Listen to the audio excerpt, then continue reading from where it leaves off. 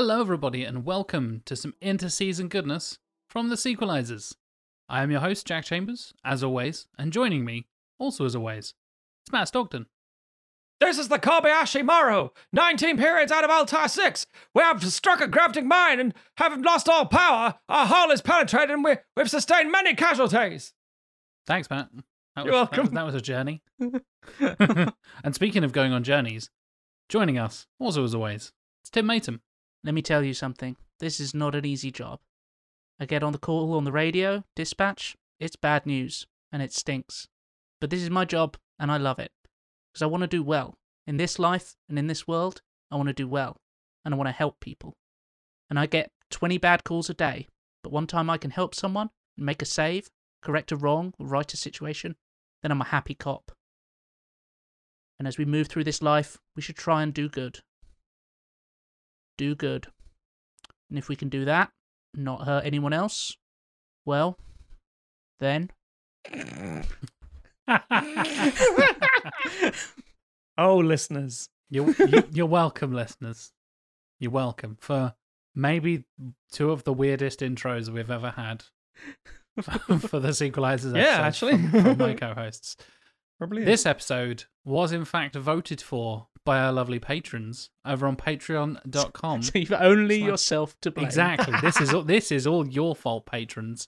And if you'd like to take some of the blame for voting on episodes and stuff, you can go to patreon.com/sequelizers and join those lovely people and be able to vote on episodes and get exclusive merch and exclusive merch discounts and bonus entire inter-season episodes and outtakes and shout-outs on the live stream. And if you become an executive producer, you can pick your own film for us to sequelize and an inter-season episode if you hang around for that as well. And you also get a shout-out like these lovely gentlemen do. I'm going to count to 10. You're going to tell me where the rabbit's foot is, or she dies. Andy Steen. 1. You listen to me. I got exactly what you asked for. Did you want something else? Michael Belcher. 2. Listen. Talk to me. We can talk. Like gentlemen. Josh Miles. 3. All right. I know where the rabbit's foot is. I can help you. Josh Van der Sluis. 4. The rabbit's foot's in Paris. You want to know where in Paris? Then let her go. Because you will It's never. not in Paris. Mike Salvia. 5. I can get it for you. But you kill her, you do this. Xenos. You get nothing. Are you listening to me? The only way you're gonna get what you want is for you to... You think I'm playing? You think I'm playing? You don't think I'll do it? Where is it? Where the hell is it? Look at me. Where the hell is it? Look at me. Stay with And Jonathan Firth Clark. 7! Kill you. I'm gonna kill you. I swear to God, I'm gonna kill you. Thank you for your support. As always, we very much appreciate everyone on patreon.com/sequelizers. You make this possible. You make the whole extended inter-season and the extended seasons now. We've been doing for 3 seasons. Oh my God. The new format has been around for so long. It still feels new to me, but I know we've been doing this for so long now. And this new and latest iteration of the Sequelizers that is bigger and more powerful than ever is all thanks to the lovely support from the people on our Patreon page. So you can thank them for this episode because they voted for opening scenes, which I think is a very interesting choice. What were they up against for the vote, gentlemen? Opening scenes, closing scenes, and post-credit scenes. Ah, there you go. So people wanted to It hear was us talk quite about... close between all three of them. if I'm Yeah, honest. it was one of the tightest, because we often get on our Patreon things, you get one clear winner where it's clear our audience is very interested in one particular topic or one of the films that is picked here. And it was actually a fairly even split, which was nice to see. But yeah, the season 9 vote is already here. It's looming upon us. Season 9 is looming. We're already halfway through the interseason. And yeah, this is voted for. And if you'd like to join us, you can vote as well. Coming up in the season and future interseasons. It's going to be a lot of fun. But let's talk about some opening scenes, shall we? Because there's a lot to talk about. It seems like a kind of, oh yeah, it's an easy, obvious topic. And I think a few of the topics we've done on in season seem like we'll bash this out in 45 minutes kind of thing. Oh no, not us. We like to do a 3-hour recording session for just talking about accents in films, or just talking about something very, very simple. Or we go very wide and let's talk about the entire history of Studio Ghibli, for example. Or we go for something like opening scenes, something a little bit interesting, a little bit different. People often talk sort of in writing circles about how hard it is to get the start of your novel right. And it's something that writers labour over a lot. And I think that films are kind of similar in that everybody, especially when you're you're in the screenwriting part of the equation, everybody wants to grab you from page one. And I think, but for the most part, although obviously this is changing as the way we consume films is changing, the idea is if you sat down in the cinema, you've paid your money, so it kind of doesn't matter so much if the opening scene doesn't blow your socks off. But it's nice to hook the audience from the word go and go like, hey, wake up, this is going to be good. But also, I guess it's kind of becoming more important almost in the world of streaming and things going straight to digital distribution, because if that opening 10-15 minutes of film doesn't grab you, you might just stop it. You might just turn it off. I have done that. It's very rare that I stop a film once I've started, but I've done it more recently than I ever have in the past, because there's so little kind of investment if you haven't paid for the ticket price and gone to the cinema. If you're just watching something on Netflix and you decide, I'll give Michael Bay one more chance and put on 6 Underground, and then start having a migraine and go, fuck this. It's more effort to walk out of a cinema than it is just turn something off on your TV. Exactly. Absolutely, yeah. So some could argue that opening scenes are becoming more important as time goes on. There used to be an old Hollywood adage that if you don't have them in the first 30 minutes, you'll never have them at all. And I think Tim's right. They've just halved it. It needs to be with you. If you don't have the next 10 minutes. Attention spans have shortened. You need to catch us, motherfuckers. And weirdly enough, I think that's also true in podcasting as well. I think a lot of people discover a new podcast or hear a clip, or we post those teaser clips to our social media and stuff. And if we don't grab you with that little teaser clip of oh, this is what they're talking about. Oh, that's interesting. Or we get a particular group of fans or whatever descend upon us, as has happened before, capturing them with little teasers we talked about trailers in the past and that kind of thing. The opening scene is essentially setting the rest of the film up, and like you said, Tim, with streaming services and the ease of just being you spend almost more time scrolling through the streaming service than you do actually watching the film. You find yourself just do I fancy an action comedy, or do I fancy very specific 18th century romance? No, not really. Scrolling through, and the categories get more and more specific as you go, and you finally settle on something, and you're actually, no, I'm not. I'm really not in the mood for this. Let's try something else. And I come back out again. It's oh my god. Or it has that banger of an open scene, and you're oh, okay. You, in the words of the Leonardo DiCaprio's character in Django Unchained, you have my curiosity, now you have my attention. You get that.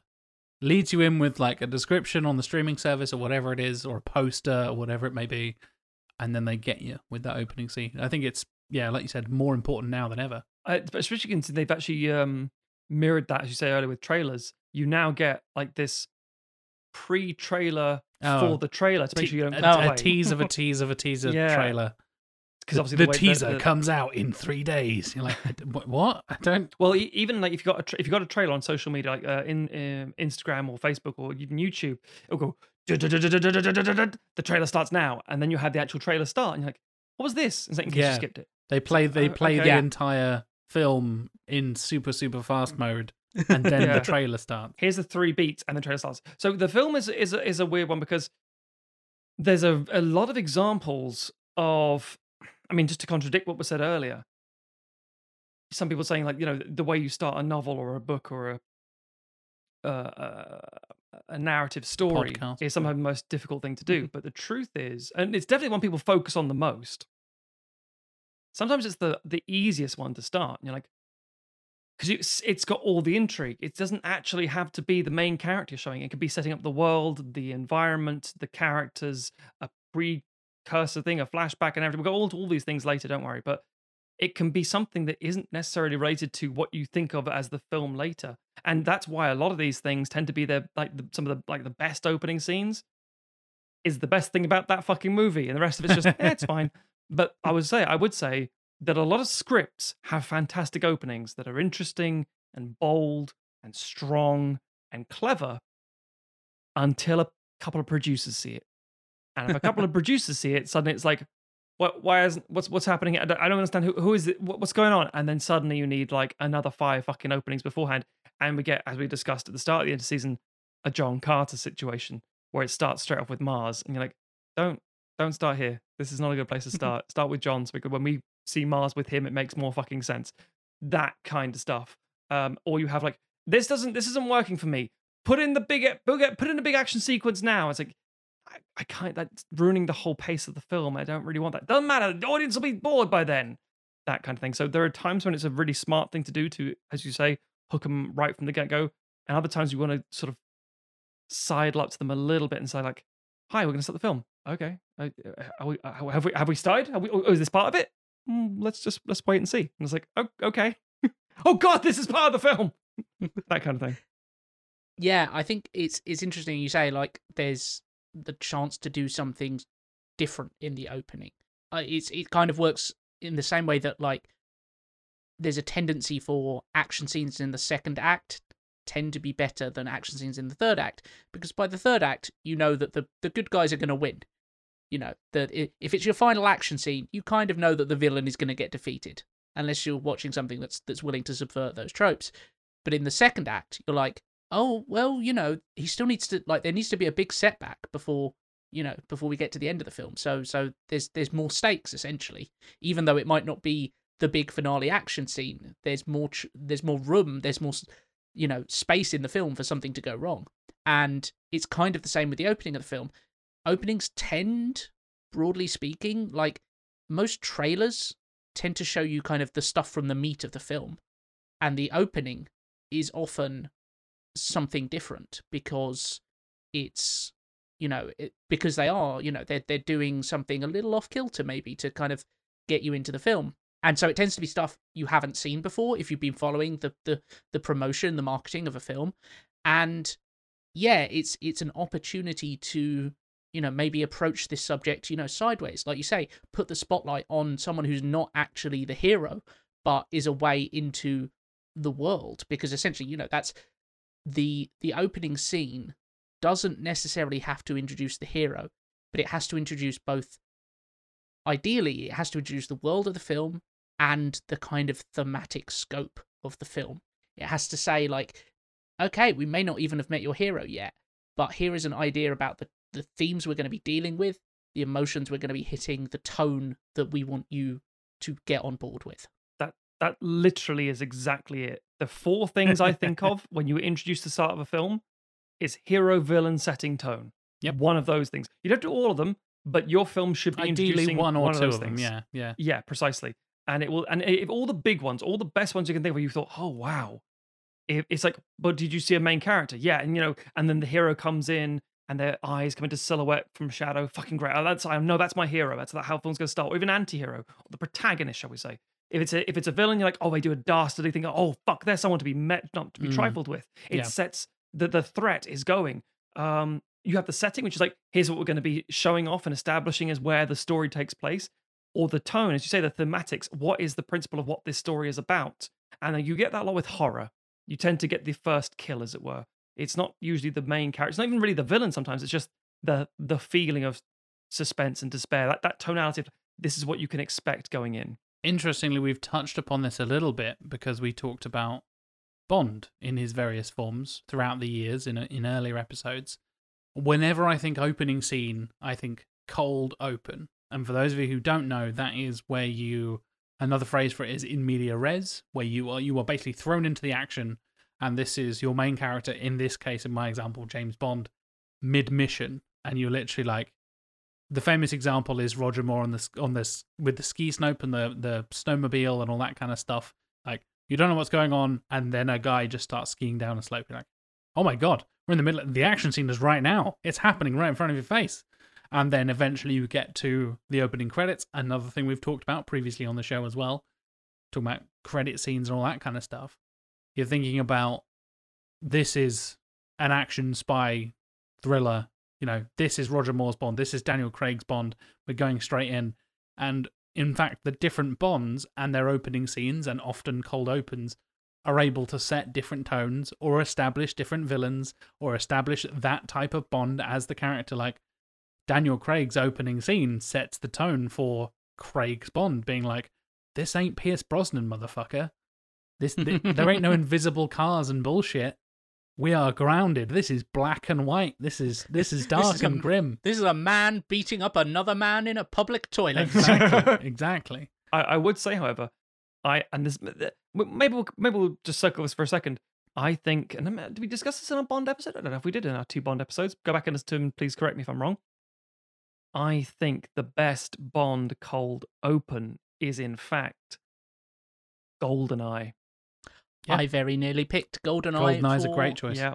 You see a plane, you think, oh, is it a plane? It's like, nope, man, bungee jumps off a fucking dam. You're like, holy shit! Yep. Goes in, meets up Iconic. another agent. Oh, 006. Then finally, all goes to shit. He escapes off the runway, tries to catch the plane, gets in the plane. GoldenEye's like, this is. I don't think the movies. I think GoldenEye's great, but I think it's fantastic. It's one of the best Bond openings, genuinely ever. Agreed. Yeah, absolutely. And I think a lot of that kind of action, spy, thrillery kind of stuff really benefits from getting that cold open, getting that you're straight into the middle of the action. You get an idea of what to expect. And because I think a lot of people from the other side, I think take something like Tinker Tailor Soldier Spy, for example, keeping with the spy theme here, that is such a different approach to the spy genre. We've talked about the Bourne films before in a previous episode. We've talked about Bond before. You go straight in with the action and you understand this is grounded, this is real, or this is wacky bullshit in terms of Roger Moore and some of the Brosnan stuff.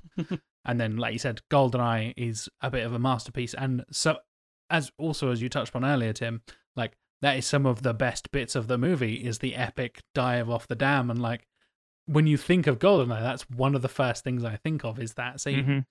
And not just because it's first, just because it is so visually striking.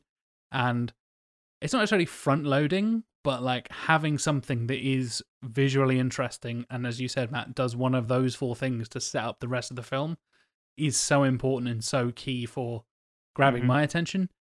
I don't think I've ever walked out of the cinema, but I've thought like, oh God, what am I in for now? Or in the case of Matt and I watching Cats together, what the fuck is this? Jesus. When it descends into it, we'll do an episode on Cats, we promise. Tim has not yet seen Cats, and Matt and I saw Cats together, and I basically haven't stopped talking about Cats since. And I'm determined to show We Tim. call him Jellicle Jack now. Thank you. Yes.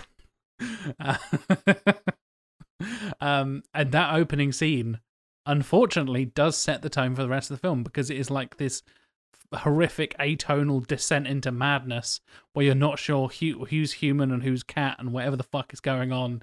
I'm like, well, yep, they kind of nailed it, because I'm terrified and confused, and for the next 2 hours I'm also going to be terrified and confused. As a very quick similar jump in there, Batman Forever sets the tone very quickly with a similar thing, because it shows it's a cartoon, and it's the whole, should I pack a sandwich, sir? I'll get drive-through. Oh, it's this kind of movie. Yeah. Oh, it's that kind of Batman film. Yeah, you know very quickly. And the thing is, if you sink into that and go, oh, okay, fine, you go along with it and it's not as bad. But if you don't, you're expecting a Michael Keaton moment. You're like, no, this isn't the penguin being thrown into a river. This is different. Yeah, I think there is something uniquely memorable about like opening shots and opening scenes. And I think it's, part of it is just the very pure nature of, for the rest of the film, that you are within the context of the movie.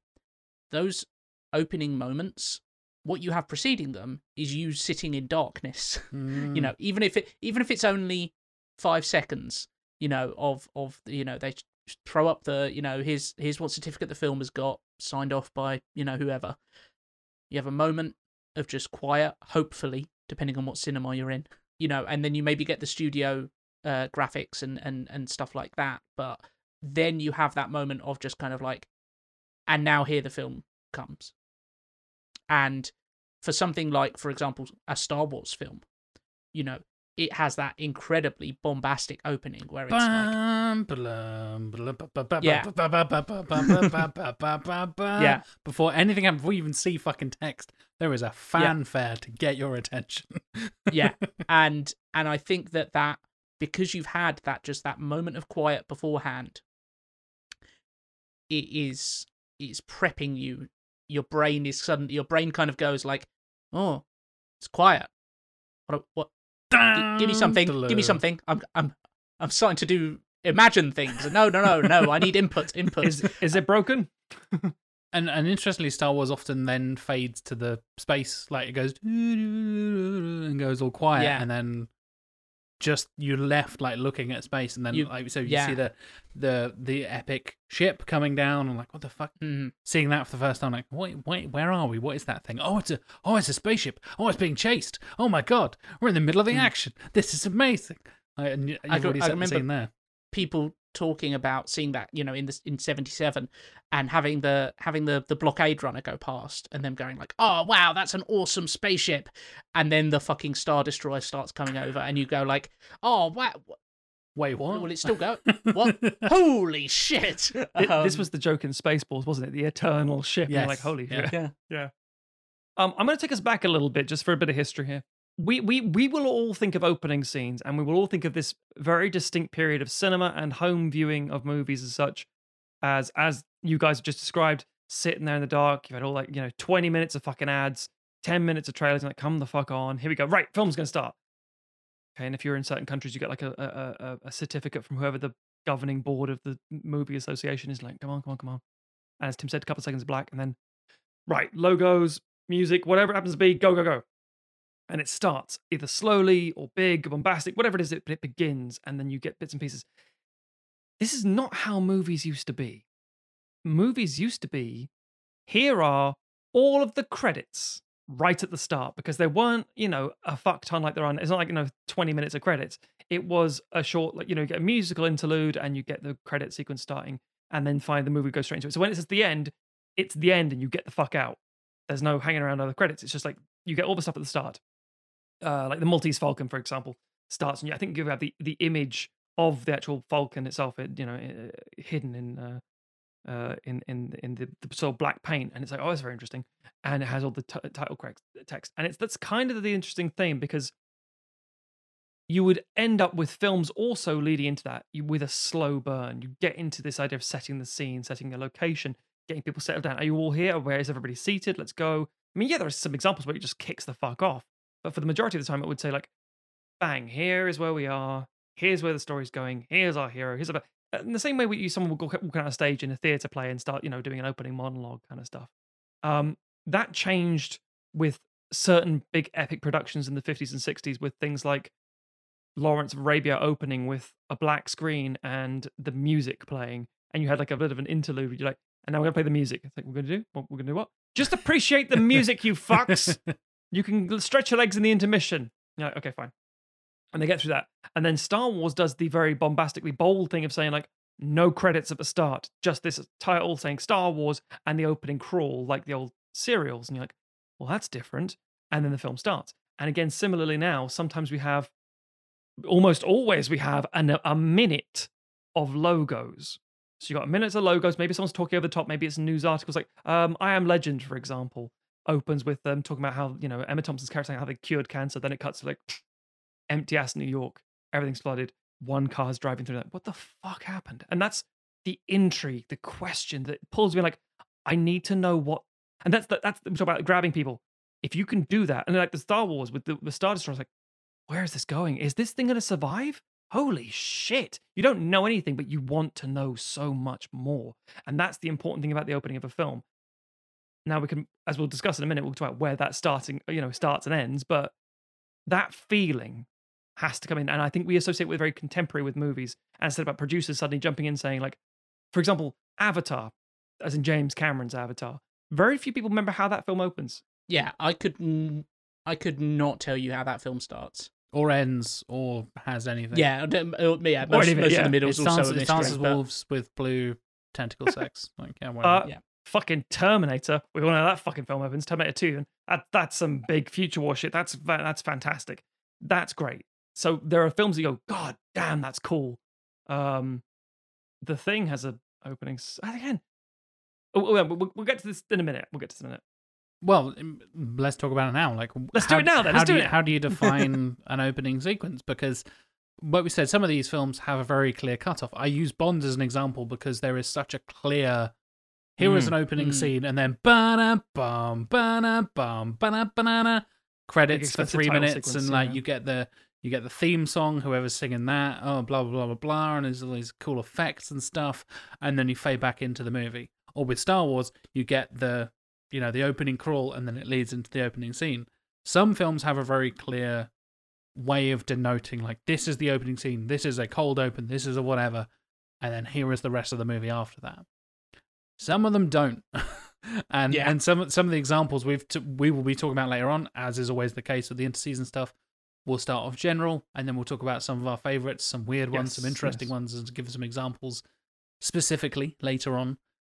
It's weird where it kind of just keeps going and keeps going and keeps going, and we'll definitely talk about this later on. You get those films where it's like, is the first 5 minutes the opening scene or the first 25 minutes? I'm not sure, because it can carry on going, and it could be the journey of one character through particular moments or particular scenes or whatever it is, and then there's no clear, like, you could get a time jump or like I said, a credit scene or a something or a title card or whatever it is to kind of break everything up.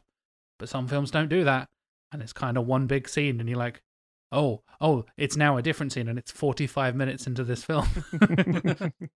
Yeah, I mean, one of the ones that I almost picked, I was talking to Matt about this beforehand, was Inglourious Basterds, which has the amazing scene on the farm with Christoph Waltz interrogating.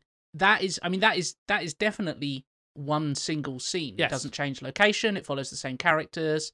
You know, all of those kind of things where you might make arguments for other scenes of like, oh, well, is it really, the Thing? Because we follow him from this location to that location.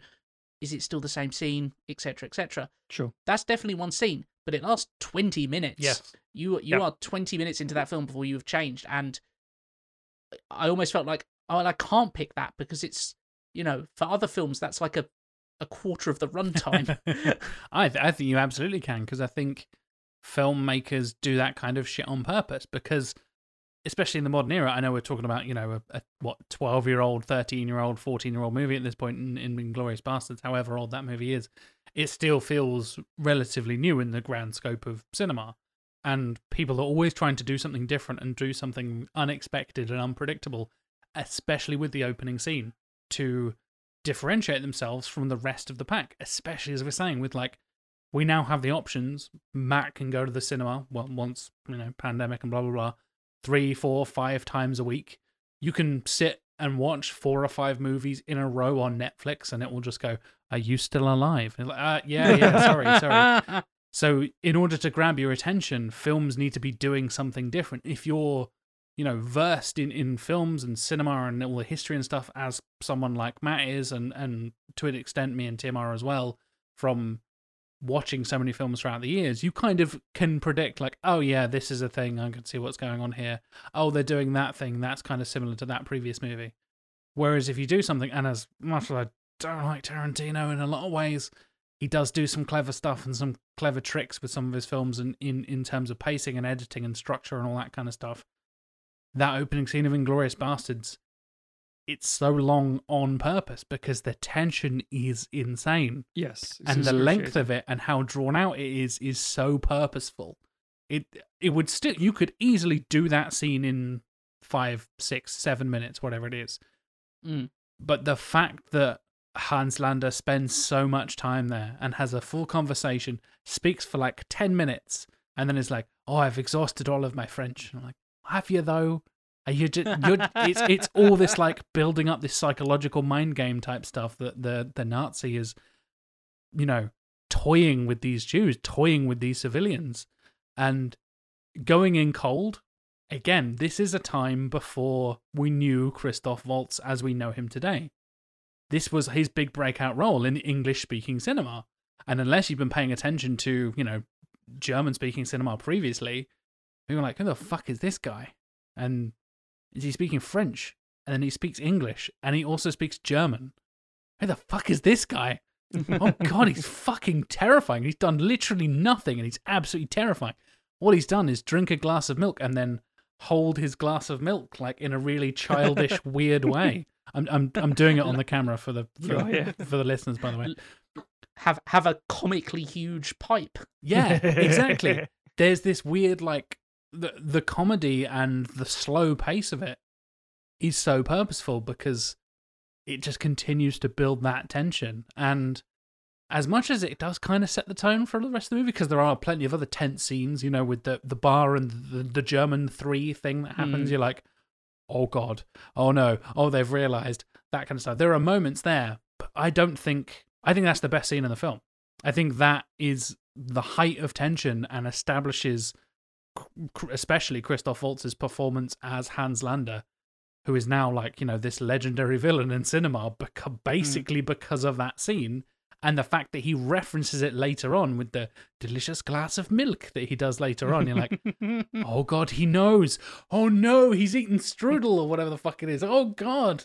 And then, yeah, that tension is broken once again. You're like, oh, thank God. And that scene does such an amazing job, but like I said, I think it sets too much of the good tone, and then it's like, and the rest of the film, well, there's a bunch of stuff that's okay and good and fine, and then there's some brilliant bits, and then there's some okay bits, but that scene is so good and brilliantly paced and spectacularly performed in multiple languages. It just like, yeah, I totally agree with you, Tim. It's an interesting examination of what you can do with an open scene and try and like push those boundaries in a way. One thing Tarantino can definitely unequivocally be complimented on his feet, his love of feet, his love of feet, his absolute obsession with feet. No, is the fact that almost every single film he's ever done of his main oeuvre have fucking great openings. They're so fragmented in the storytelling and all over the place in general. I mean, Reservoir Dogs starts with them just having a normal ass conversation at breakfast. He doesn't tip. He doesn't believe. Yeah, the Madonna conversation. And that kind of stuff. Madonna's big dick. Madonna's blue period. And Jackie Brown's just going through the airport with the 110th Street going. It's Kill Bill opens up with Bill, it's your baby, bang. Oh, like, God, yeah, of course. There's so much because again, it grabs you. It really pulls you the fuck in, and that's what's kind of cool about it. But again, this isn't necessarily true. Also, I can get. Another one is classically Pulp Fiction with the conversation between Ringo and Honey Bunny. And listen, all you fucking pigs, move! Or I'll execute every motherfucking last one of you. Yeah, that's a fucking grab you opener kind of thing. Yeah. It's like I've got you now. You're not going fucking anywhere. Now, admittedly, depending on how you like his films and what his style and there's people is blah blah blah. That's neither here nor there. But if you show those opening pieces, almost all of them are very subdued conversation or narration that draws you in. Think, oh, this is fine, right? And then it just they escalate. It. Yeah, they're all a rug pull. Yeah. But it is interesting because with regards to where does it start, a classic one that people always think like, oh fuck me, I want to tell you one of the greatest, most important movie scenes I've ever seen that opened a movie, changed how I saw cinema, Saving Private Ryan, and you go, yeah, that's not the opening of the movie. But yeah, it is. It's the D-Day landings. It's fucking crazy. No, it's not. It's an old man across a field of gravestones. And it's like, And I literally did the same thing for one of my picks. Literally before we started recording, I had the words Guardians of the Galaxy written down. And I thought, God, that scene really sets the tone for the rest of the movie. And just like, it's got great music. Chris Pratt's doing his thing. And you're like, which scene do you mean, Jack? I was like, well, I haven't seen it in a few years, but the opening scene of them, you know, the dancing bit with the singing into the space rat and stuff. Like, what do you mean his mum dying? I'm like, oh, fuck. Yeah. That's a very good point. I'm like, wait, which one does come for? Oh, shit, it is the mum. I don't want that scene because that does not set the rest of the tone for the rest of the movie. But it shows the emotional importance of the movie. It tells you what's happening, that he's been taken off. It's important, but at the same time, it's not the one that's stuck in your head. It sets up the character. It's a as we said, the 4 things. It sets up Quill as a character and his motivations, but it does not set the tone for the rest of the movie because then it cuts. Not really. Yeah, setting not exactly because it's on Earth and in the 80s. Villain, no.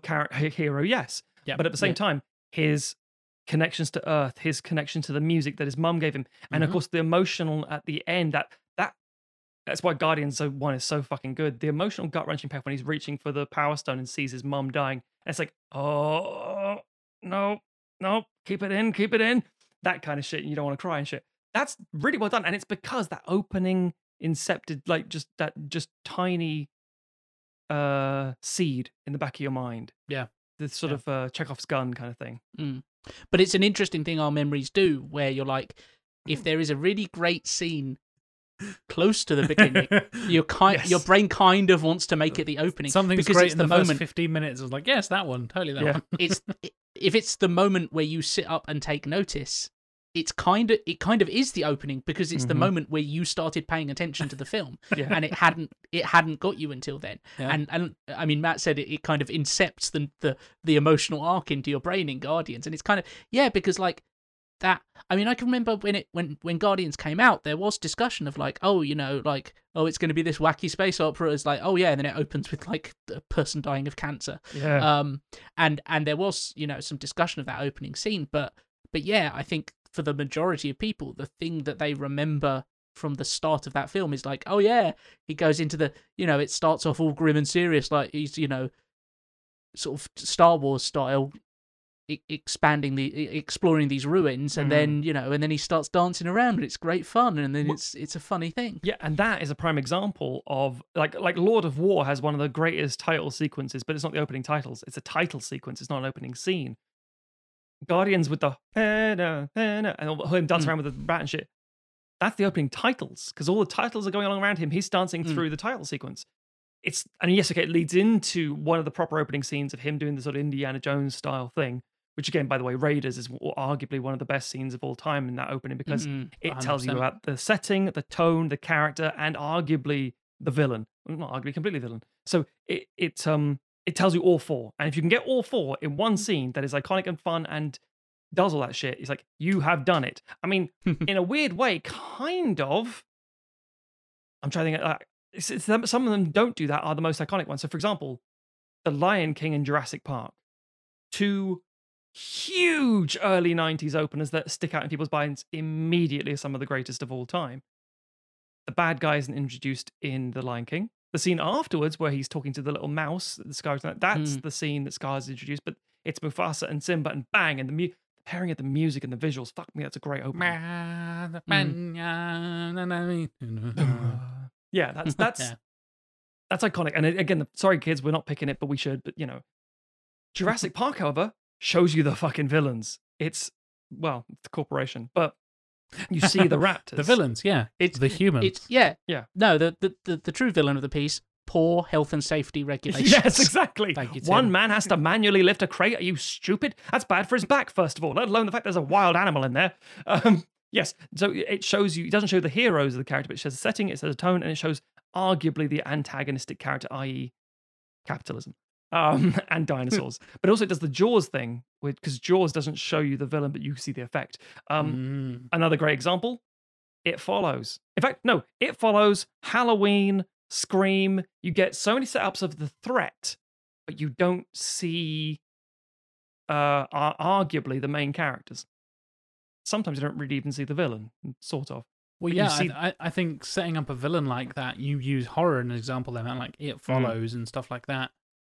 Having the mystery of the villain and Yes. Jaws so incredibly define that once you've shown the shark, you can't unsee the shark. That Yes. once the shark is out of the box, you can't put it back in again. That is so true, especially for... No, Jack. Man goes in the cage. Cage goes in the water. Oh, sorry. I keep putting the shark in the box in the cage, and the man gets eaten, and it goes horribly wrong. Shark trying to goes work in the out why. box. Shark doesn't come out of the box. And then we jump the shark. Because so much of horror is built around the unknown, and what your imagination it can conceive is so much more scary than, oh, it's a big animatronic shark. If you're not already swept up because it's the opening scene, you haven't built any goodwill or establishment with that audience yet. You haven't gone, oh, I'm an hour into this movie, I'm so caught up, I don't even notice that there's an animatronic shark. I just think, oh fuck, it's the shark. Oh god. Oh no. The opening scene, you don't have that. And I think Jurassic Park is a perfect example as well, because you think, God, that's terrifying. You don't see the fucking raptors. You don't see them rip off an arm. See a bit of a face, that's you it. see a face through the, like, future weird Basically just an eye. An Yes, eye that's through pretty the much it, cage. yes, yeah. Yeah. And then the guy being dragged in and the shooter thing. But that man is screaming. He's being dragged up and down and across. Yeah. It's like, holy, what is doing this? What He's been could dragged do in, this? and then he gets lifted up, and you're like, "Oh fuck, where's this?" And then screaming, and then like, right, he's Yeah. dead. Fuck it, kill the thing. Like we don't have a choice. It's like that. It sets up such a threat, and sets up the raptors to be something scared of. Because obviously you're going to be scared of T-Rex. T-Rex is fucking 40 feet tall. It can run nearly as fast as a Jeep for some reason, and will eat lawyers off toilets. Fucking terrifying. You don't think the raptors are the more scary of the two until the film starts laying little breadcrumbs and going, hey, they're the intelligent ones. They're the ones that hunt in packs. They're the ones that, even if you don't move, they will just jump on you. Oh, by the way, they have this giant claw. Oh, by the way, they were the ones in the opening scene that murdered that guy and they freaked out and they had to shoot him. Like, they're setting up the raptors as the really, really scary thing because you think, oh, they're little things. And in real life, they're like a turkey size, but we'll not go into that. They're covered in feathers and look like turkeys, basically. But turkeys are fucking terrifying in real life, for the record. Or fight a fucking turkey with a giant claw. But it's a brilliant way of setting up things. And Jaws does the same thing. You see, like you said, Matt, the aftermath of that and the tension building up as you get closer and closer to the swimmer, and then you don't see, oh, big teeth, oh, a big shark like jumps out of the water and catches this woman and all this crazy stuff. It's the tension, it's the mystery there, and you think like, well, what the fuck was that? Obviously, it's probably a shark. It's called Jaws, and the poster has a big picture of a shark. But you want to know where this is going, and I think horror in particular really does a great job. Well, good horror films benefit from really good opening scenes that set up the mystery. I'll tell you another one that's really fucking good for horror. Because again, I don't think enough people have seen this fucking movie. 2020's The Invisible Man. Oh, yeah. You keep Because saying the that's horror... great. I've still not seen it. Oh, God. Okay, I can tell you the opening scene because it doesn't give too much away. There's a very... it's probably the tensest scene of the movie, and that movie's full of tense scenes. Essentially, in The Invisible Man, it's a remake of this, and it opens up with something that is very creepy. So this is the Leigh Whannell film, I should point out, and Elizabeth Moss is in this really luxurious apartment building. It's like, wow, but it's like very much on its own. It's like, you know, it's very isolated. And she just opens her eyes in the night and very slowly takes the arm of her partner off her and creeps out from under the bed as the sheets, and then gets from under the bed some documents, very quietly sneaks around the house, gets bits and pieces, does these things, and you're like, oh God, I don't know what's happened here, but she needs to get the fuck out. She needs to get, and because it's a woman, and because we know how these situations go, we just assume this guy must be a prick. Go fucking go. And there's a wonderful moment where she's descended down into it's like basement area, and you see this interesting lab, and she looks at this area of a room, and she goes, oh, I wonder what that is. And later on in the film, it explains what it is, and it's fucking fantastic. But the point is, she has moments where she like accidentally kicks a dog bowl full of food, and she's trying to drug this guy. It's so fucking tense, and the scene ends with her and her sister, and it's like just drive, and this window being smashed in. It's like, fuck, I just need to sit down for a second. You are sitting down. Well, I don't know how much. I want to sit down more. And then I need to stand up for a second. Yeah, I need to do something. And that's the thing about this movie and the opening of it. Everything about that introduces, again, setting, tone, lead, and antagonist. And it's like, shit. And all of them scared the fuck out of me. Oh, God. It's brilliant. As I say, there's so many things that put you into this moment. And that scene as well, I think 10, 15 minutes is what we'd kind of think is a long opening sequence. But we'd still count it as one.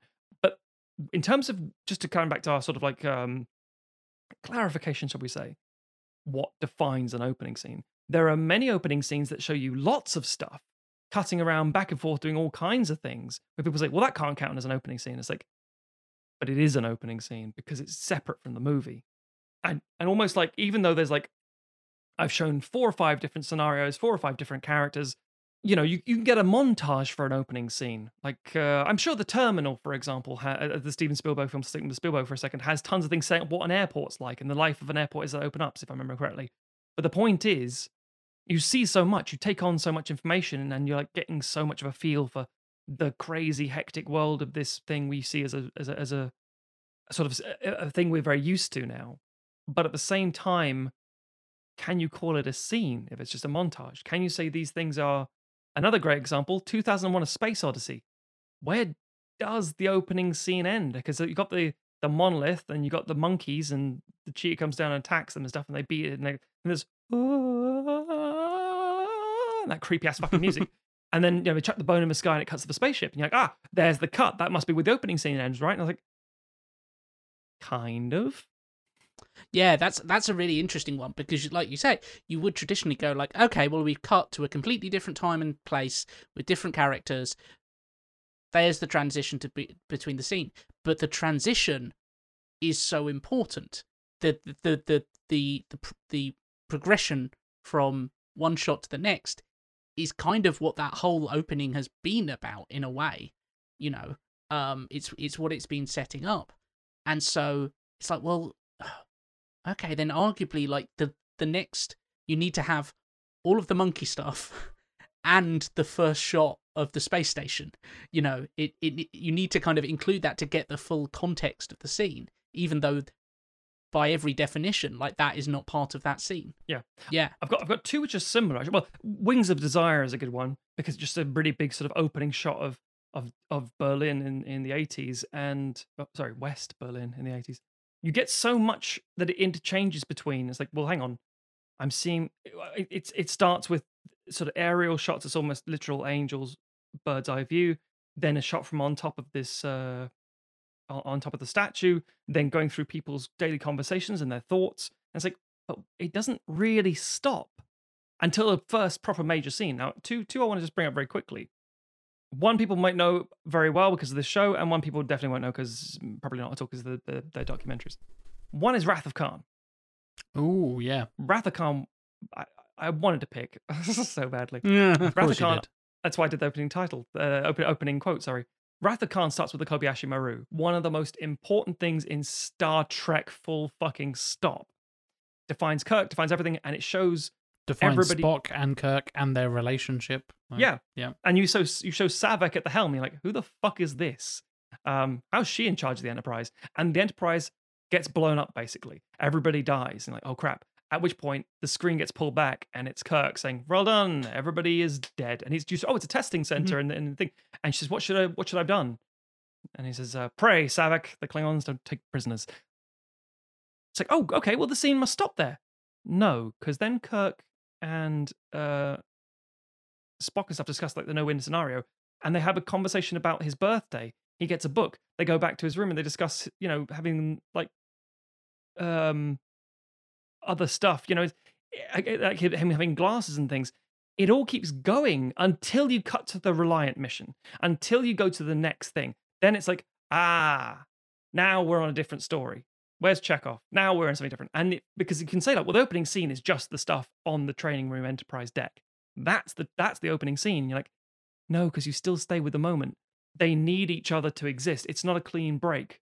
You get the titles beforehand anyway. That's why sometimes you have like opening scene, title sequence, and that's a good cut. And Jack will do that a lot in his pitches. He'll have episodes in bang, title card. I've made a point that this is my opening. I love a good opening, man. The other one's going to bring up very briefly is a very a film I'm always trying to talk about these things on the podcast, and I can never have a good excuse to. Baraka and Samsara, and they're both utter masterpieces of cinema. But because they're so, they're very music based, no commentary style documentaries, just basically cataloging human existence, and it's fascinating and some of the most beautifully shot stuff you've ever seen.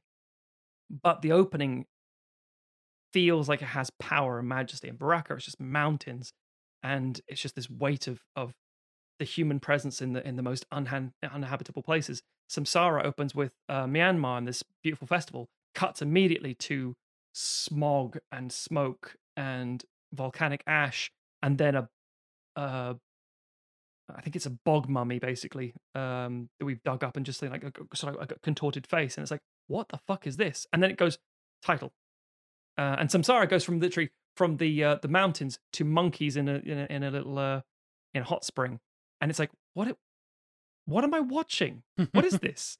And as with Wrath of Khan, it's like, well, where does it stop? It's like, thankfully, with Samsara and Baraka, it goes, music swells, title. Okay, right. I now know what I'm getting in for. Wrath of Khan doesn't do that. It's only when it cuts to literally another part, and it feels like a clean cut. Unlike the bone being chucked in space in 2001: Space Odyssey, it's not part of it, but it is in a tangential way. Yeah, and I think like the more experimental, even in very mainstream films, you can get a slightly kind of odd, like you say, like a montage or something that is attempting to usually establish either setting or tone. I think science fiction, anything that has a lot of world building, often has to do a lot of heavy lifting at the beginning of the film, and I think there's a lot of temptation to do, there's almost sort of the cliches of this kind of like ponderous, very serious voiceovers showing, well, you pan over maps of fantasy kingdoms or whatever.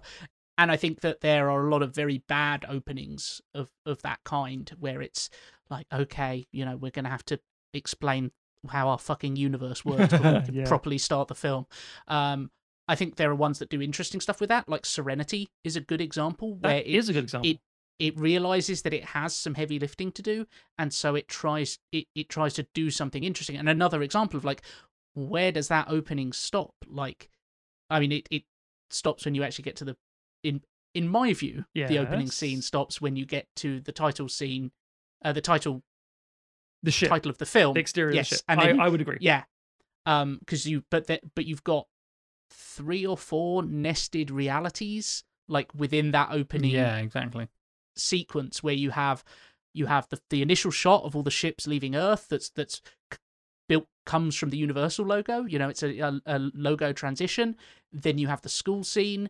Then you have River and Simon escaping the facility scene.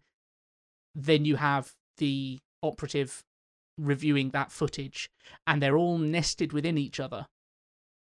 And arguably, you could say that's at least 3 different scenes, and the true opening scene is the school. But they all relate to each other. They all feed into each other. They all build on your understanding of that universe. And so they're kind of all one scene. I think what we're describing here is actually quite difficult, because in the same way that whenever you talk to an editor, it's very difficult to describe. You can talk about, the art of cinema through cinematography. You can talk about direction. You talk about acting. That's fine. The best book I've ever written is In the Blink of an Eye by Walter Murch. That is a fucking amazing book on film editing. I recommend it extremely highly. It is absolutely essential reading for anybody who's invested in film and the making of film. But if you ask somebody how to edit something, if you ask me, how do I edit my movies? I'm like, I don't know. I just feel it. And that's the worst thing you can say to somebody, because that means that if you either have it or you don't. It's like having an eye for a good shot. Good luck replicating this thing. Yeah, it's like, can you frame it? It's like, again, it's Deakins. It's like, I can tell you how to frame it, but if I do it myself, it's faster. And like, oh shit, how did you see that? And editing is like the description we described. Serenity is a great example. Another 2 science fiction films that do the same sort of thing without, technically a certain cut at least. Blade Runner, The Matrix, Alien. And the thing here about the editing, there's a lot going on in all 3 of them, a lot of world building, and they're done usually with lots of music and stillness, if anything. And then in Matrix, you get a lot of erratic action. It's not telling you anything, but it's showing you a lot. It's telling you everything you need to know about the movie, but you don't realize because you're not taking it in yet. Because you're like, holy fuck, what the fuck is this woman doing? It takes you in. No, Lieutenant, your men are already dead. Yes. That's impossible. Yeah, great stuff. But it's a feeling. The second you go, whew, okay, that moment is when the first scene's over for me. That's when you feel a breather. So Alien pans over 1,000 consoles really slowly. You have this, transit, like a bleed transition of these two things, sort of like pods opening up and people slowly waking up. It's such a slow open. It's really a crawl. But you know when it stops. And that's the key thing. If you have that knack for editing and you have like 7 bits of footage and you want to ping them all together, there is a moment you have a pause of breath. Some people mark that with, as I said, like the title card. Some people mark it with the music. The music can incidentally tell you because of a key change, because the music will stop, fade down, fade back in again, all this sort of stuff. It tells you we're at another chapter. Again, because that's the thing. These are chaptered parts of a book. The opening stuff with Serenity is a wonderful example because it is, as Tim said, 4 or 5 little microcosms in one big thing. But in a book, that would be chapter 1 or the prologue. Then you'd get to the next scene. It wouldn't be chapter 1, ships leave Earth. Chapter 2, we're at a school. It's all part of it. And so it's the moment you feel like you've moved on, the moment you feel something has changed. But for a lot of people, you don't know when that happens. You don't necessarily see that transition. Like, say, the opening of Monty Python and the Holy Grail. It's a very long scene about the argument about swallows. Yeah. But again, it's when it cuts to the next bit, you kind of feel like, yeah, I think we've moved on to the next part now. Uncut Gems has the mine in Africa where they're digging up this opal style rock and it goes in, but it comes back into the shop. An uncut gem, if you will. An uncut gem, that's correct. Yeah. A titular uncut gem. But then it cuts to the shop. I still think that's part of the opening scene. I still feel it's part of it. For me, I don't think that it's you cut on the rock and go back in again. But up for debate. Yeah, the idea of like prologues is so fascinating because there's definitely films that feel like they have them and almost feel like that part is distinct. It's almost not the opening scene, even though it's the first thing that you see in the film. I almost picked Romeo and Juliet, and I was thinking about the moment where the Lerman one, and I was thinking about the moment where you have the Montague and the Capulet boys having their confrontation at the gas station. Yes, and then Johnny Legs comes out and is King Cats, Prince Cats, the Prince Cats, yeah, and is amazing.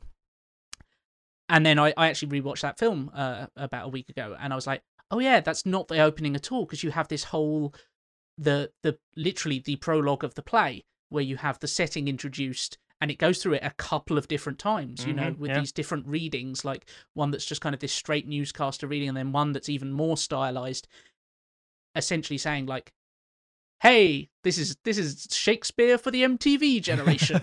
Dun, dun, dun, dun, dun, dun. And it cuts the whole thing again. You cut to like helicopters in the sky, people in cars. It's like, what the fuck is going on? Train Spotting does a similar thing, where you're like, there's a lot to juggle here. Has the film started yet? I feel like we're watching a preview during this movie. I'm very, at least with musicals, you get like a clear cut of like the song is over now. We're good to start now. Sound and music starts. She sings about the fucking hills. Then she stops. Great, we're done. La La Land. They're all stuck in traffic. Now they're not. Good, we're done. Moving on. It's clean because again, you've got those musical beats. You have the idea of that feeling. We're now moving on to the next part of the story. There are also other things, obviously, we haven't discussed, like flashbacks, bookends, all this sort of stuff. Like Fight Club starts and you come back, you pick up a back. It's like, I think even the line is like, where did we leave off? Oh yeah, I think it was about here. And it's, flashback humor. There it is, exactly. Sunset Boulevard starts at the end of the story with the body floating in the pool. There's tons, and then again, it's always fascinating to me how you have some that are so fast and erratic, like Romeo and Juliet, like Train Spotting, that just pack in so much stuff, and some that are so fucking slow in a weird way. Like the Flowers of Shanghai is amazing for that shit. It's one shot, like 8 minutes long. Once Upon a Time in the West is painfully slow, waiting for Charles Bronson at a station. For literally the whole, just for, looks like we're shy one horse. Like, nope, you brought too many. Bang, bang, bang, bang, bang. Brilliant. Fucking love it. But then you get other films where like The Dark Knight, for fuck's sake. The Dark Knight's one is, again, surprisingly, it's good because it's a heist, it's tense, but it's actually quite slow in what it's doing. It's like, where's the Batman? Well, where's Batman? Why am I not seeing a boy rising in a circle of bats? That's how you open a Batman movie, right? Thanks, Snyder. I again almost picked The Dark Knight, and I think it's an interesting one because it's when Nolan first starts using IMAX, which kind of forces him to make his shots a bit more interesting. Yeah. And it's also, I think, I don't know if it's an editing thing, but latter, the more and more Nolan goes on, he loves to cut his films to the bone, and like anything that's vaguely expositional, kind of, even though he loves exposition, but he cuts it so quick that you've really got to be paying attention for everything. And I feel like that opening heist is kind of the first time that starts rearing its head. Like the bits where like the guy gets electrocuted, like going into the vault and stuff like that. And like, if you're not paying attention during that opening scene, it's very easy to miss some of those moments. Yes, like, and wait, they don't. weren't there more of these guys? Yeah, Yeah. and it doesn't linger on anything at all. And it's a fantastic scene, and like, I mean, perfect introduction to Heath Ledger's Joker. But Nolan's quite yeah, unapologetic with that stuff. Actually, like Dunkirk and Inception, same sort of thing, where it's like you're running from the Nazis, bang bang. You never see them, but they're coming. Bullets whipping past. Inception. He's on a beach talking to an old man. Where's this going? And then it cuts back to an earlier conversation, which is all this. It's like, if you're not paying attention, you're going to be lost very quickly. And something I know we've talked about before a couple of times, I can't remember which episode, or it was on a live stream or whatever we're talking about, it's becoming more and more common for the release of, here's the opening 7 to 10 minutes of the movie. You get this on YouTube. And the first example I remember of that, and we've talked about it before, we've in fact fixed it on the show. I have fixed this movie before, is Dark Knight Rises. Oh, fuck me. I remember that being a thing where everybody's like, oh my god, you can see the opening scene of the new Batman movie. I can't remember which film it was paired with. Can't hear it very well, but you can see it. He didn't fly so good. Why'd you shoot him?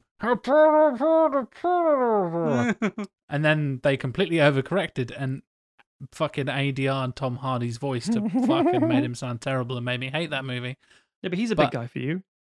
Yeah, he's a big guy for you. Fuck that fucking dialogue, it's so weird.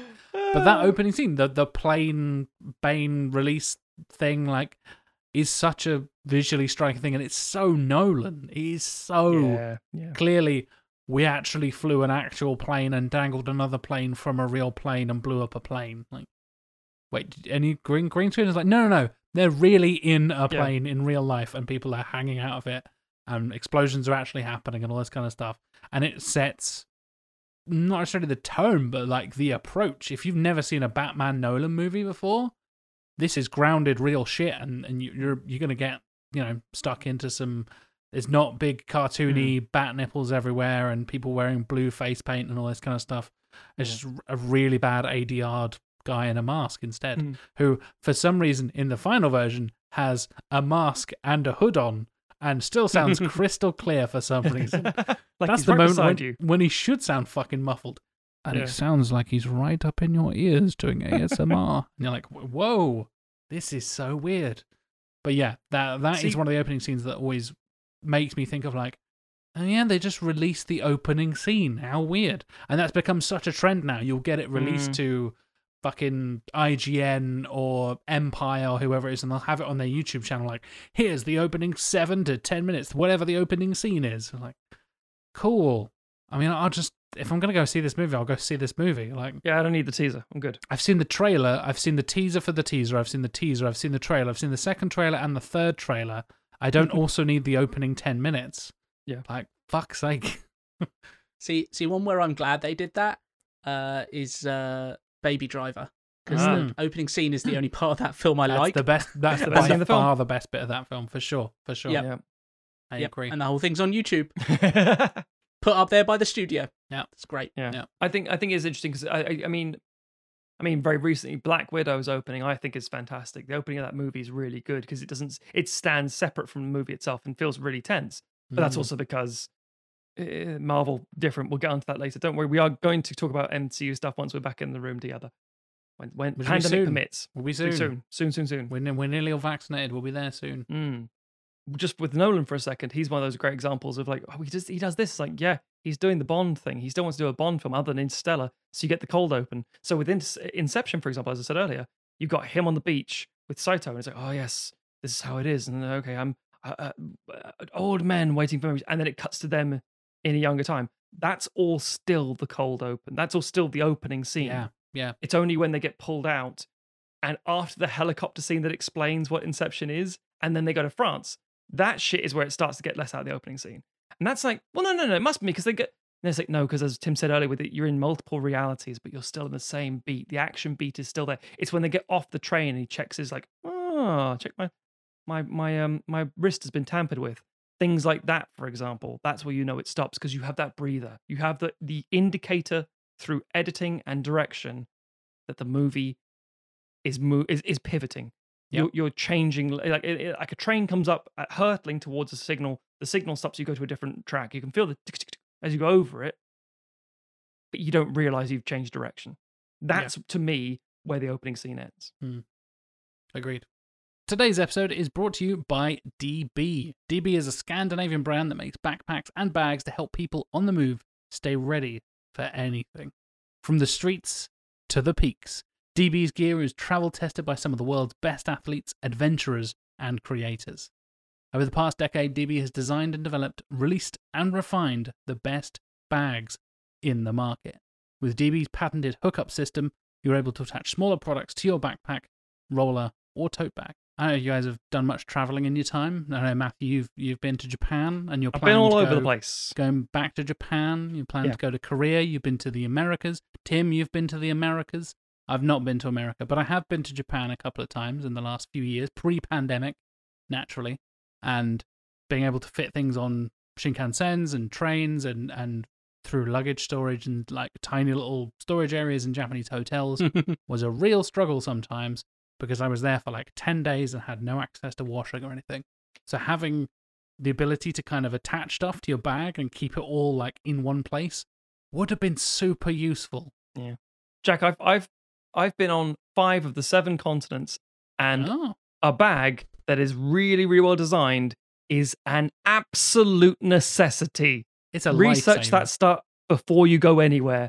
Get it done here now and go, oh, fantastic. This is my go bag. This is the one. I made the mistake before of doing stuff where it's like, oh, I'll just wing it. I'll just take my normal rucksack, you know. I've got a work bag. It fits a laptop and stuff. It'll be fine. And then something will go wrong and it's ever so slightly too big or too small to travel with or won't fit in this compartment or whatever. So if you are going to go traveling, now things are starting to open back up again, and fingers crossed by the end of this year, sometime next year, we'll be able to start leaving the country and traveling around the world once again. Get a DB backpack, get a DB bag. It's going to save your life while you're traveling. And we can offer you an exclusive discount of 10% off your next purchase by using the code POD10 or going to the link in our show notes. DB, it's time to move on. Time to get going. So let's dive into some more specific examples of opening scenes, shall we? Some good, some weird, maybe some bad. Who knows? Tim, I'm going to come to you first, just to throw things around and shake up the formula. Can you give us an example of an interesting, unique, or particularly good opening scene of your choice? My 2 choices. I have one that is really pushing the definition of an opening scene, and then I have one we've talked about it earlier. Yeah, then I have one that is very straightforward. And they're also linked. So, ooh. I love it when you do your little thematic theme. Tim. I love it. I'll start with a straightforward one first. And my choice for that is Mission Impossible 3. Ooh, nice. By J.J. Abrams. And I think we talked earlier about how action films, spy films in particular, are often defined by their opening scenes setting the tone, setting the stakes. Mission Impossible is kind of the closest we've got to an American version of James Bond at this point. There were arguments at certain times that Bourne was the equivalent. I think the Mission Impossible films especially now, they kind of went through a lull, but I think Mm. now we've got to a point where no, these are really impressive films with action scenes that are Yeah. basically unrivaled Yeah. elsewhere in cinema. Gadgets rather than tech as well separates Mission Impossible from Bourne, because it's the whole Mm. like tech in Bourne Identity is like cameras and phones and shit. Mm. In Mission Impossible, it's these perfectly crafted masks Yes. and, you know, a giant projector you push down a hallway to say, oh, look, here's what's behind me, kind of thing, which is basically an invisible car, but we won't go into that. Yeah, I don't think the Mission Impossible doesn't always have the best opening scenes, but it often does. It often does interesting stuff, and I think Hmm. the best. And I some people don't care for Mission Impossible 3. Hello. I really like it. You what, Matthew? It's You fine. fu- It's you literally fucking fine. What, mate? It's, Better than 2, though, isn't it? I mean, I like 2 in its own way. Fucking hell, man. It is better than 2, but it's not like much better. Matt, It's just Matt this different. just loves Dougray Scott and his flowing I Irish just like locks. doves. Doves and slow mo. What Yeah. can I say? I mean, yeah, if you want that, you get John Woo, and it makes sense. Yeah, Mission Impossible 3, it was kind of faced with an uphill struggle after 2 was so very 2000s woo. Possibly the most 2000s woo. It also, let's Um, face it, killed the franchise. Yes, yeah. It literally was like, no one wants to see any more of these. And Abrams, actually, to be fair to him, did a fucking Force Awakens and other bits and pieces. And he's like, no, I can do something with this. And it's like, oh, yeah, these can be fun. Mm. So, yeah. It kind of set the template for what Mission Impossible would turn into. Yes. It was something that then Ghost Protocol would like evolve on and improve, and then it by the time you got to Rogue Nation, the formula was pretty much set. It still evolved with each different filmmaker approaching it and so forth and so on, but Mission Impossible 1 and 2 stand apart from the series at this point as unique Sure. kind of entries. The opening of Mission Impossible 3, for people who can't remember, is basically a two-person scene. 3 if you want to be picky. 3 if you want to be picky. But There are 4 bodies in the room, but that's not the point. yes. Yeah. It is basically a two-hander between Tom Cruise as Ethan Hunt and Philip Seymour Hoffman, the late, great Philip Seymour Hoffman, as Owen Davian, who is the villain of the film. I would argue the best villain that the Mission Impossible series has had. I would agree with that. Yeah. I think... Philip Seymour Hoffman is the fucking best. yeah. In case you don't know, listeners. I think Sean Harris's character, whose name I can't remember, he's getting up He's there now. solid. He's fine, yeah. Yeah. But I think it's a series that has struggled with getting good villains. But Philip Seymour Hoffman delivers in this film. He is so intense and sort of relaxed in his evilness.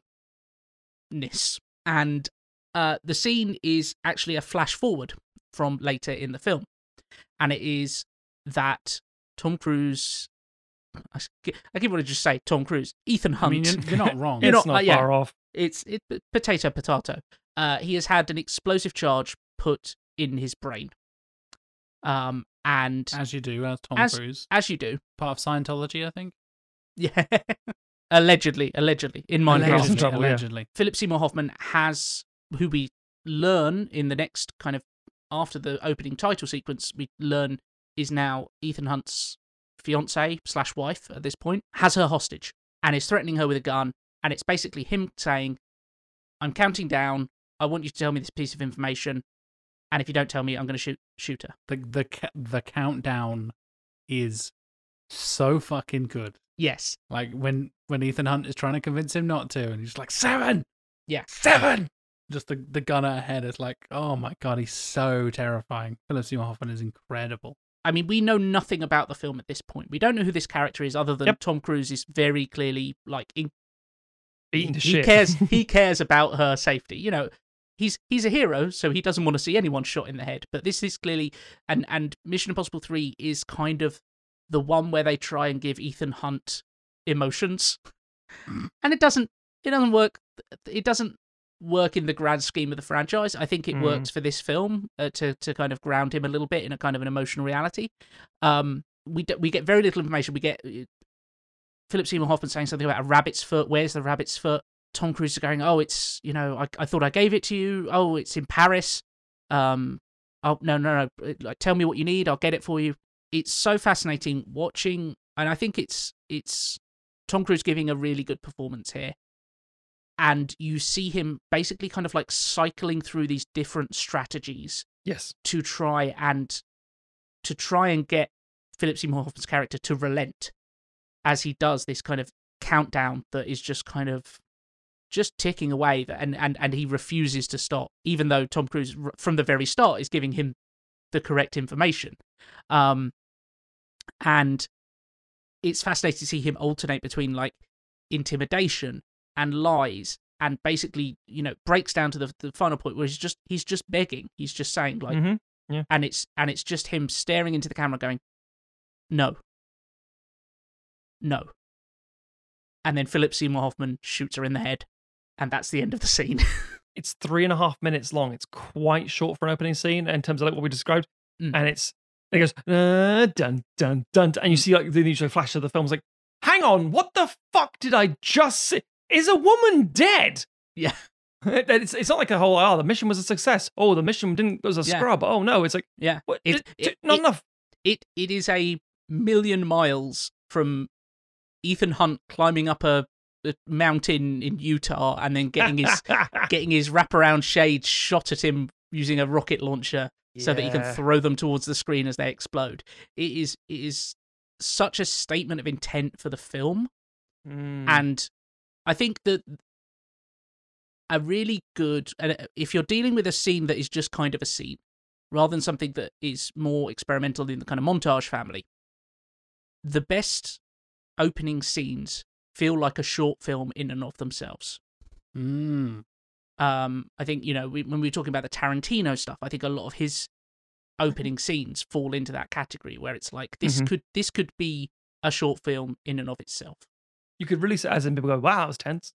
Yeah, and I think this falls into that category because it's, although we don't get the information, and then in fact in the film, you never find out what the rabbit's foot is because it's just a MacGuffin. All you need to know is that Philip Seymour Hoffman wants it and it's dangerous, probably. It's such a, you have two actors who are really at the top of their game here. It's Tom Cruise not just coasting by on his kind of like, yeah, I'm Tom Cruise charisma, yeah. Watch me run, yay. Yeah. And Philip Seymour Hoffman, who is almost always stellar in everything that he does, really going to town and giving you a villain that you just hate. And when, spoilers, you see him get hit by a truck at the end of the film, you're so glad he's dead. Well, it sets up because you see the hero, as you said, Tim, Tom Cruise acting and showing a range. He's like, he does the whole like, oh, did I, I'm going to charm you. It's over here. And Philip Seymour Hoffman's like, no, you're lying. It's not there. No. It's not in Paris. It's not in Paris. And it's like, oh, okay. And then he fires a shot like, oh, I'm gonna kill you. All right. And it's like, I don't care. I could do this all night. Come on, Ethan, where is it? And it keeps going. And there's like, as you say, it's like, please, don't do this. Don't just listen. Just listen to me. And then if you've ever been in that kind of situation where you're trying to stop something that's inevitable, and Philip Seymour Hoffman, even though he's shouting and then he's quiet, he feels, and I hate I'm quoting sort of an Inception. I hate that I'm quoting Endgame in a way.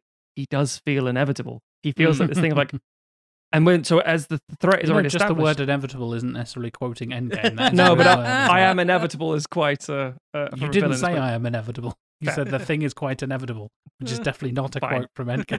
But the point is that his presence and his character and things sets up very quickly that no matter what our hero does, if he uses his cunning, his brawn, his rage and emotion, or his emotional earnestness, none of it's going to work.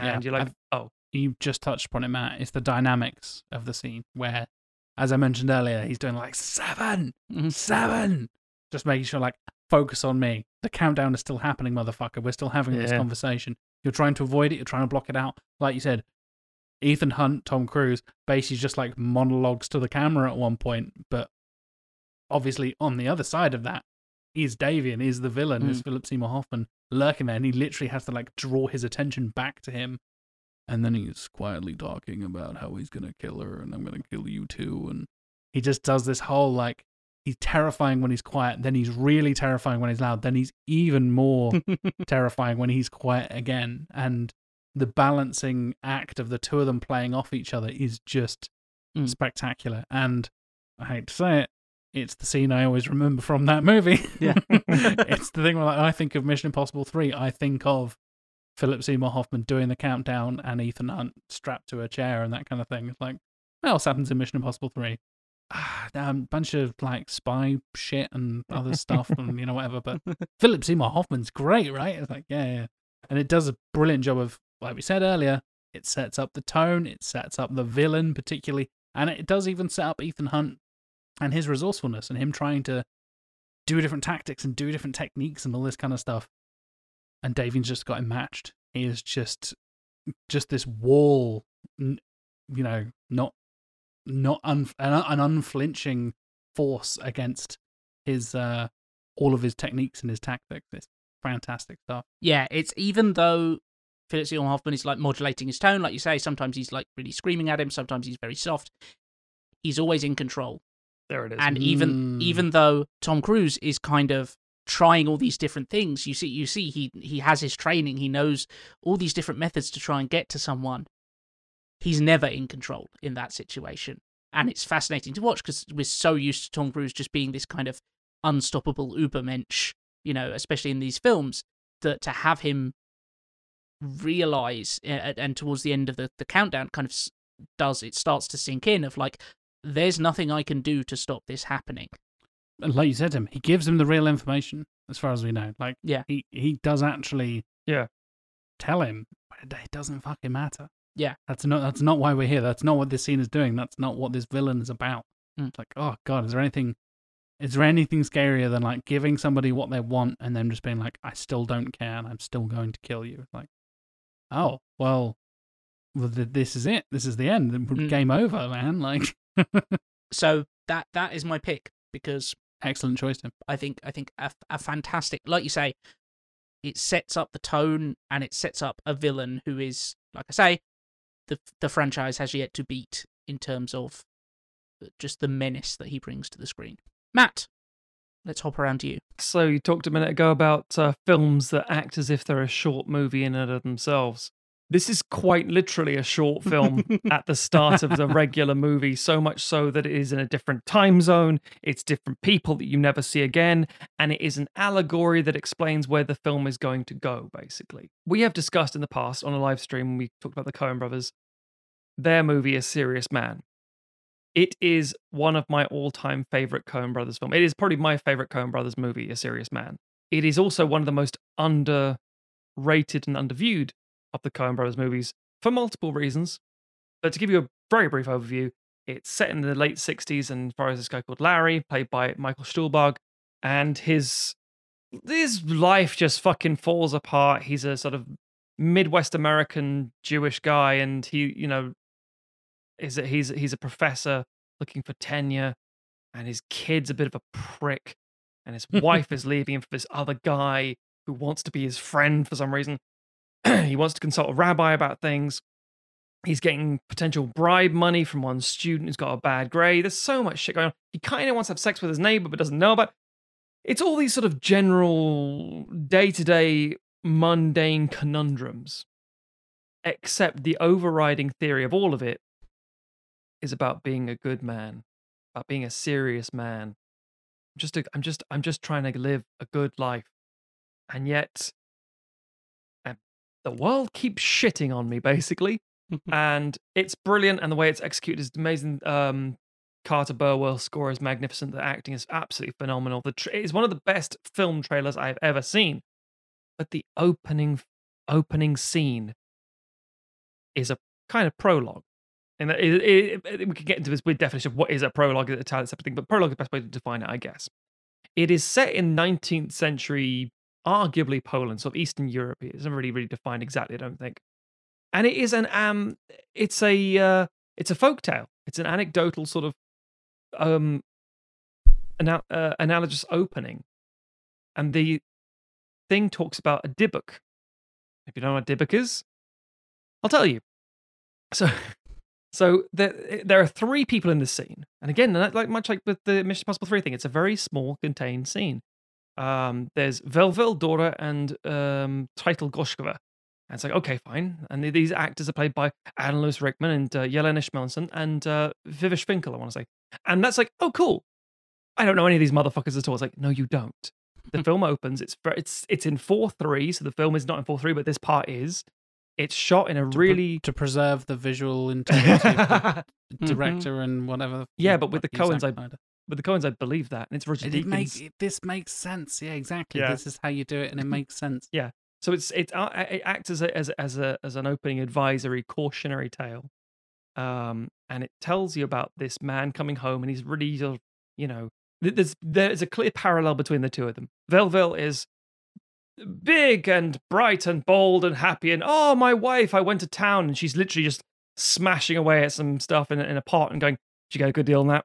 Oh yeah, it's this much. She could have got better than that. My cart fell over and it was a terrible time. I was at least warmed up by the fire, and she's like, I don't want to hear this. She's really not like sick of his shit, as it were. It's the happy-go-lucky and the grumpy. He describes her as, oh yeah, a real ray of sunshine. Yeah, exactly. Yeah, and basically at this point he says, but you never guess who I bumped into. Title Goshkova, and it's like, and she stops, says, no, he's dead. He died years ago. Yeah. Well, I think it's literally been like months ago. So it's the small village mindset of, no, you're mistaken. I met him. I saw him a little while ago. He's coming over here. I invited him over. Why did you invite a dead man to our house? It's like, he's not dead. He helped me with the cart. You fucking mental. Don't be rude. He's coming. It's like, nope. You will not bring this man in my house. I will fucking stab him. I'm not having a Dybbuk or like a ghost or this demon in my house. And then there's a knock at the door, and it's tense. Door creaks open. Velvel's like, hello? And it's Goshkova. And he's just stood there. And he's got this giant white beard. He's just staring straight ahead. He's just an old man. But the way that Deakins frames it, the way we've already established this sort of fear of what's happening, he just hangs. He's like, oh, hi. Come on in. This is all I should point out in his sort of Polish Yiddish. And it's like, come in. It's like, oh, thank you very much. And he comes inside and says, oh, you must be Dora. You look great. And he says, yeah, no, okay. And she has no shit immediately. She's trucking no shit. And he's like, you don't offer me like a drink or something? It's like, oh yeah, do you want something to eat? No, I'm not hungry. He says, no, doesn't eat. Dybbuks don't eat either. It's like, And then as a series of sort of tests, and she openly says, you're a Dybbuk. And he says, wow, fucking hospitality. I help your husband. I come in, I do a mitzvah, I do a nice thing, and you call me a Dybbuk? That's rude. Just, yeah. And you know, the Vevel's trying to like, oh, okay, let's everyone just settle down. At which point he says, well, yeah, okay, maybe I will have some of your stuff, whatever. And she sticks an ice pick in his chest. Mm-hmm. And it's like, oh shit, what have you done? And he just looks down, then looks back up and goes, what a woman. And she says, see, Dybbuk. And it's like, you start thinking, oh fuck, this thing is like some sort of demon. And then as it's like hinted at this stuff, he goes, oh, and then he starts bleeding as if it's like, oh, now I better stop. Now blood's coming through. But it's like, hang on, is that because it was just a deep wound that's only bleeding through now because it's cold? Or is it because he's prompted, like, you know, almost a camouflage style imitating a human sort of thing? What's going on here? And he says, you know what? I'm not that hungry. I'm just gonna go. It's okay. And he just walks out into the night. And Velvel says, we're gonna be strung up in the morning. You have damned us. She says, no, husband, I have saved us. Everything will be all right in the morning. And she closes the door. It is in of itself a fantastic little, you know, Grimm's fairy tale style story, a cautionary tale. And it sets up the entire tone of what is to come, because by the end of the movie, it is the exact same thing of like, you can see things from 2 or 3 different perspectives. You can see these things going different ways. They could mean different stuff. You've got religion, you've got superstitions. If you choose to see things a certain way, you'll see what you want to see. And it's acted magnificently. It's deconstructed. Of course, it looks stunning and sort of almost this hazy, snowy, almost as if the camera's got a bit of a sort of warm, soft glow to the whole thing because it's come in from the cold, as it were. And the acting is magnificent. And then it cuts to the 60s. And you're like, what the shit did I just see? But that tone, that sort of like superstition versus pragmatism and science and logic and reason versus mysticism and religious oversight and no, and that confidence either way, and almost importantly, making a decision to do something and it being irrevocable. The idea that you have set us on this course now, there is no going back. But you had a moment where it could have been either way. You chose this path, and that's what the whole film is about, and it's fucking glorious. But that opening scene, as I say, really stuck with me. As a solo piece, you can just literally search for that scene on its own. So, Tim, you haven't seen A Serious Man, but you have seen this scene. Is that correct?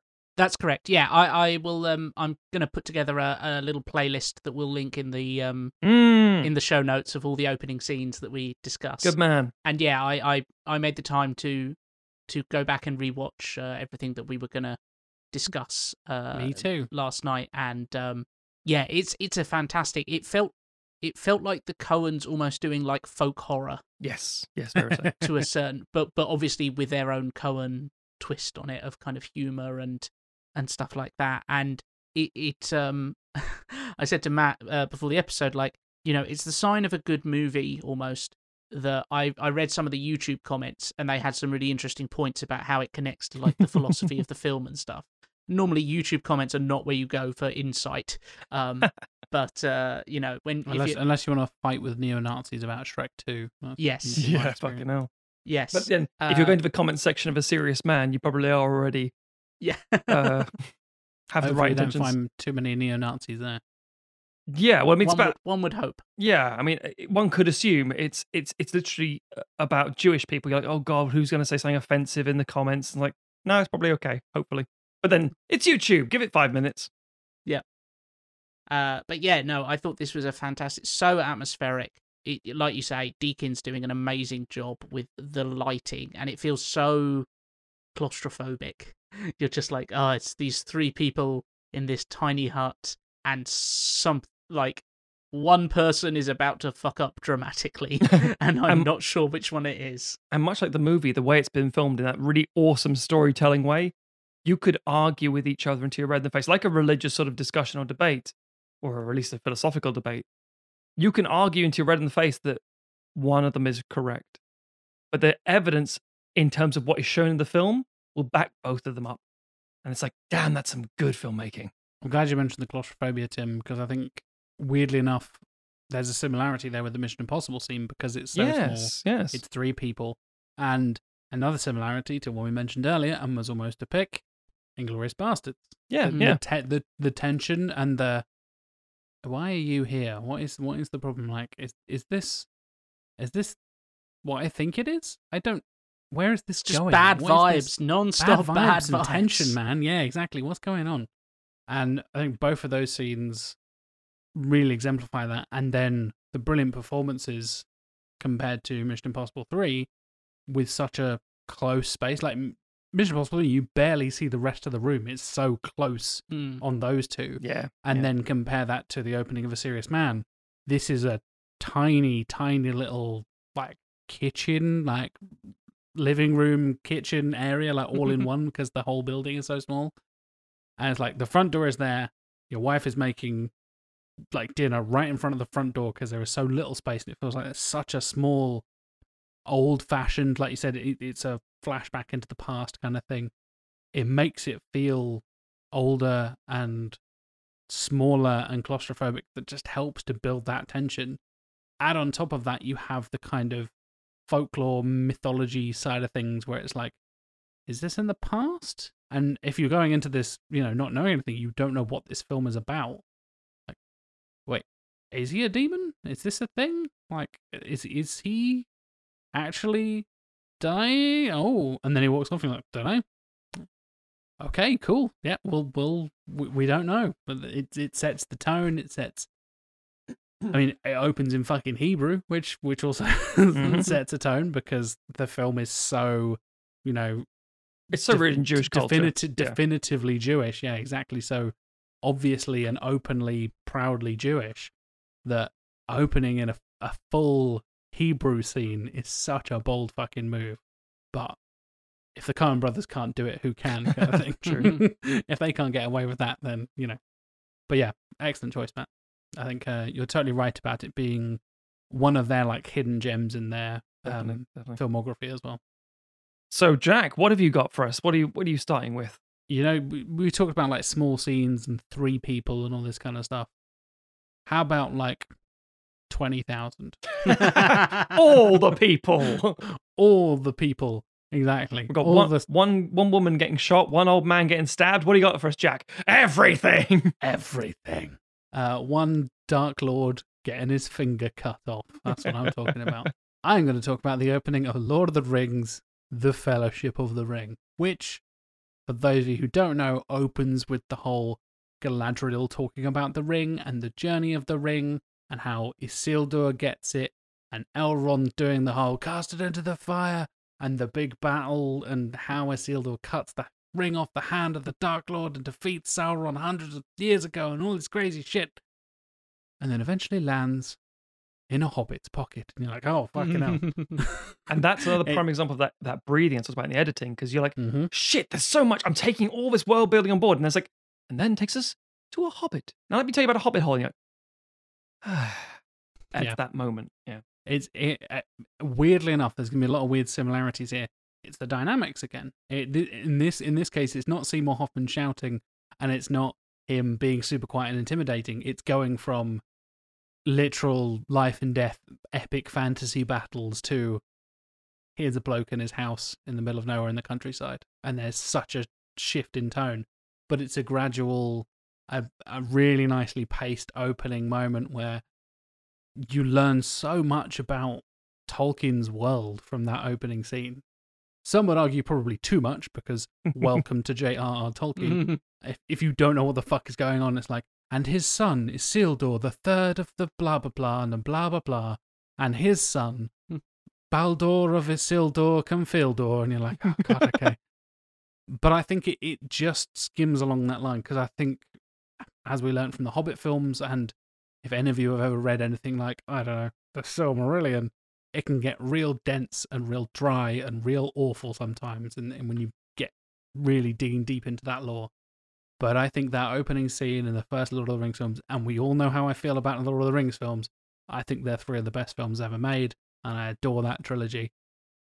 But that opening scene in particular does such an amazing job of setting up the next fucking 10 hours of movies, basically, because you're setting up, and in not only the rest of this film, but an entire trilogy that is all centered, and it feels like, oh, it's a big battle, yeah, it's about defeating the Dark Lord and stuff. It's like, is it though?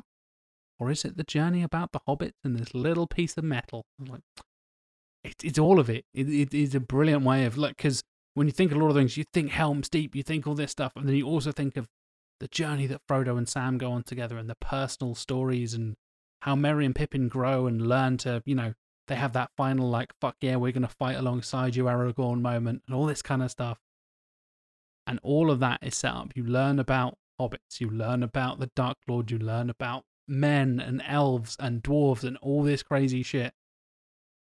But it doesn't overstay its welcome. And I think it really could easily do that, where it would be, an extra, like we talked about Inglourious Basterds, if it's another 10 minutes long, you'd be like, okay, we get it. Yeah, there's 9 rings of the, 6 kings of the blah, blah, blah, whatever. And it just goes through and gives you enough. And they don't, like I said, a lot of the Tolkien stuff, you would name every king and his son and his son after him and all that kind of stuff. But it just says, and the 6 dwarves and the 9 men. You're like, okay, cool. This is mysterious. This is interesting. And even little things like that, they're 9 men. And you're like, well, what does that mean? They're the fucking ring wraiths who you meet later on.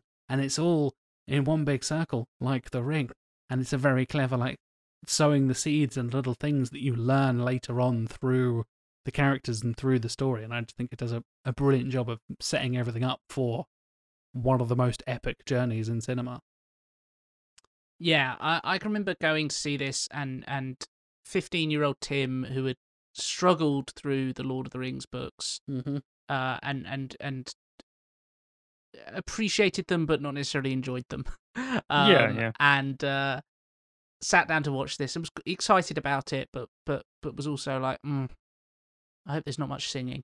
And it balances that opening so well, because it does indulge a little in the Tolkien-esque of it, and you have your Cate Blanchett voiceover, and you have your you know, the rhyme of, you know, the rings and stuff like that, and being told, and these quite sort of presentory shots of just like, you know, here's the 9 men who know only greed kind of thing and stuff like that, and then you have fucking Hugo Weaving standing in a line, and the arrow being shot past him that just like whips his hair, and then the line of the elves all whipping their katana type sword upward swing thing that I still don't understand. Glaive shit.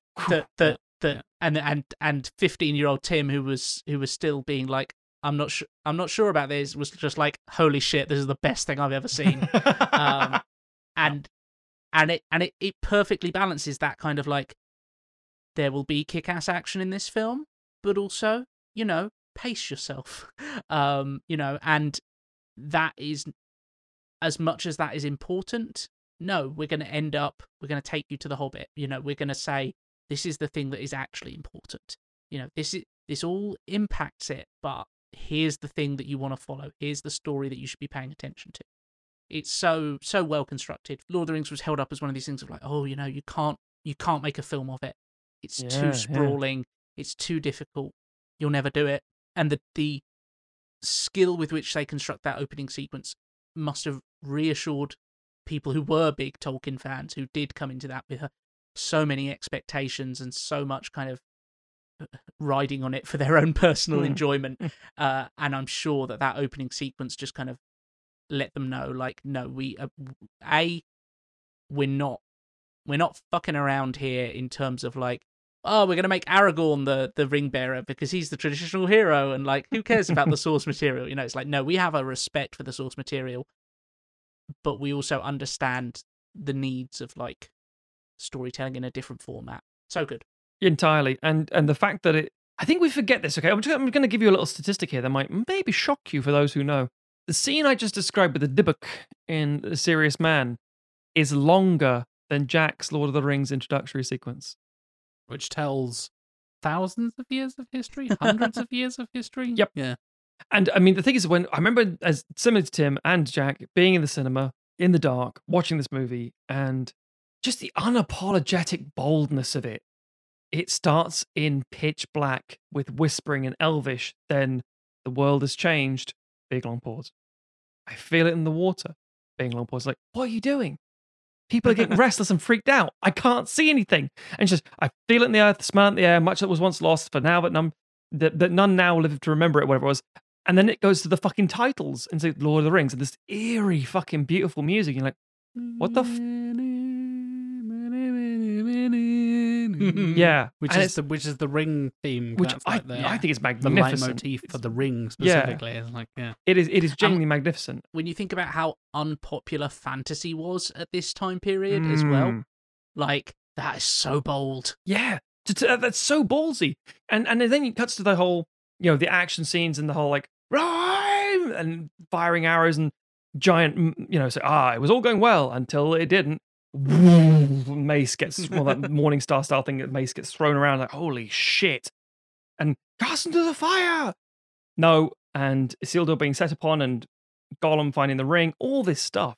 And it is at no point saying, now, this is going to be fantasy. It's got mystical elves and magic and things like that. We're going to have to ease into some real time where it's got like a boy reading a book somewhere, or it's like, fuck that shit. Here's a fucking lady whispering. She's a fucking elf. And here's a picture, literally almost tableau.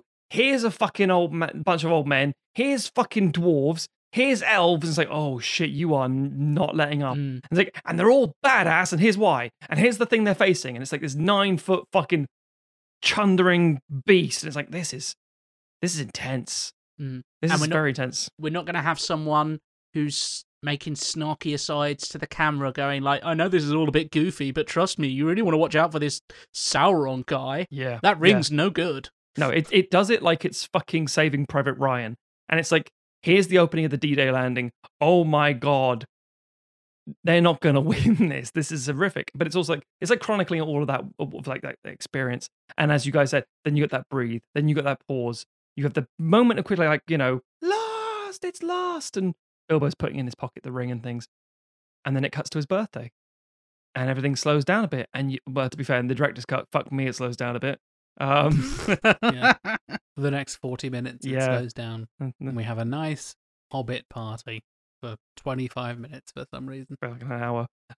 Yeah. But still glorious, still a magnificent opening, and again, it sets up characters you don't see for the next 2 hours. You think, oh fuck, Elrond, I know him. I saw him at the start of the movie. Yeah. And like you said, Kate Blanchett is doing the Yep. opening. We don't know that's Galadriel until they meet Galadriel later on. And then you're Mhm. like, oh, I recognize that voice. And you realize she's been around for a long time Yep. and she is an incredibly powerful character. And then she gets that, and I will be a dark and beautiful queen moment. You're like, I love that scene. It's Oh. so stupid. she's a big deal. And you realize, like, yeah, is she good? Is she bad? Is she this, like, neutral observer? Mm. We don't know, because she's the one that's telling this story. And it's the framework of the storyteller telling the story that sets up this whole thing. That is Bilbo writing The Hobbit, the unexpected journey, and that whole thing. He is literally like Tolkien manifested into that world.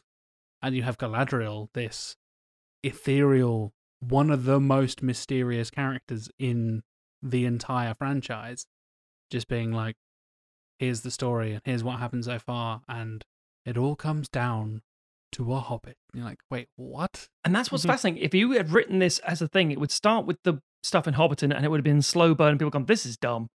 Or alternatively, it would have been, my name is Gandalf and I've seen all manner of things. There was a war years ago. But it's not. It's Galadriel as a ring bearer and she's there.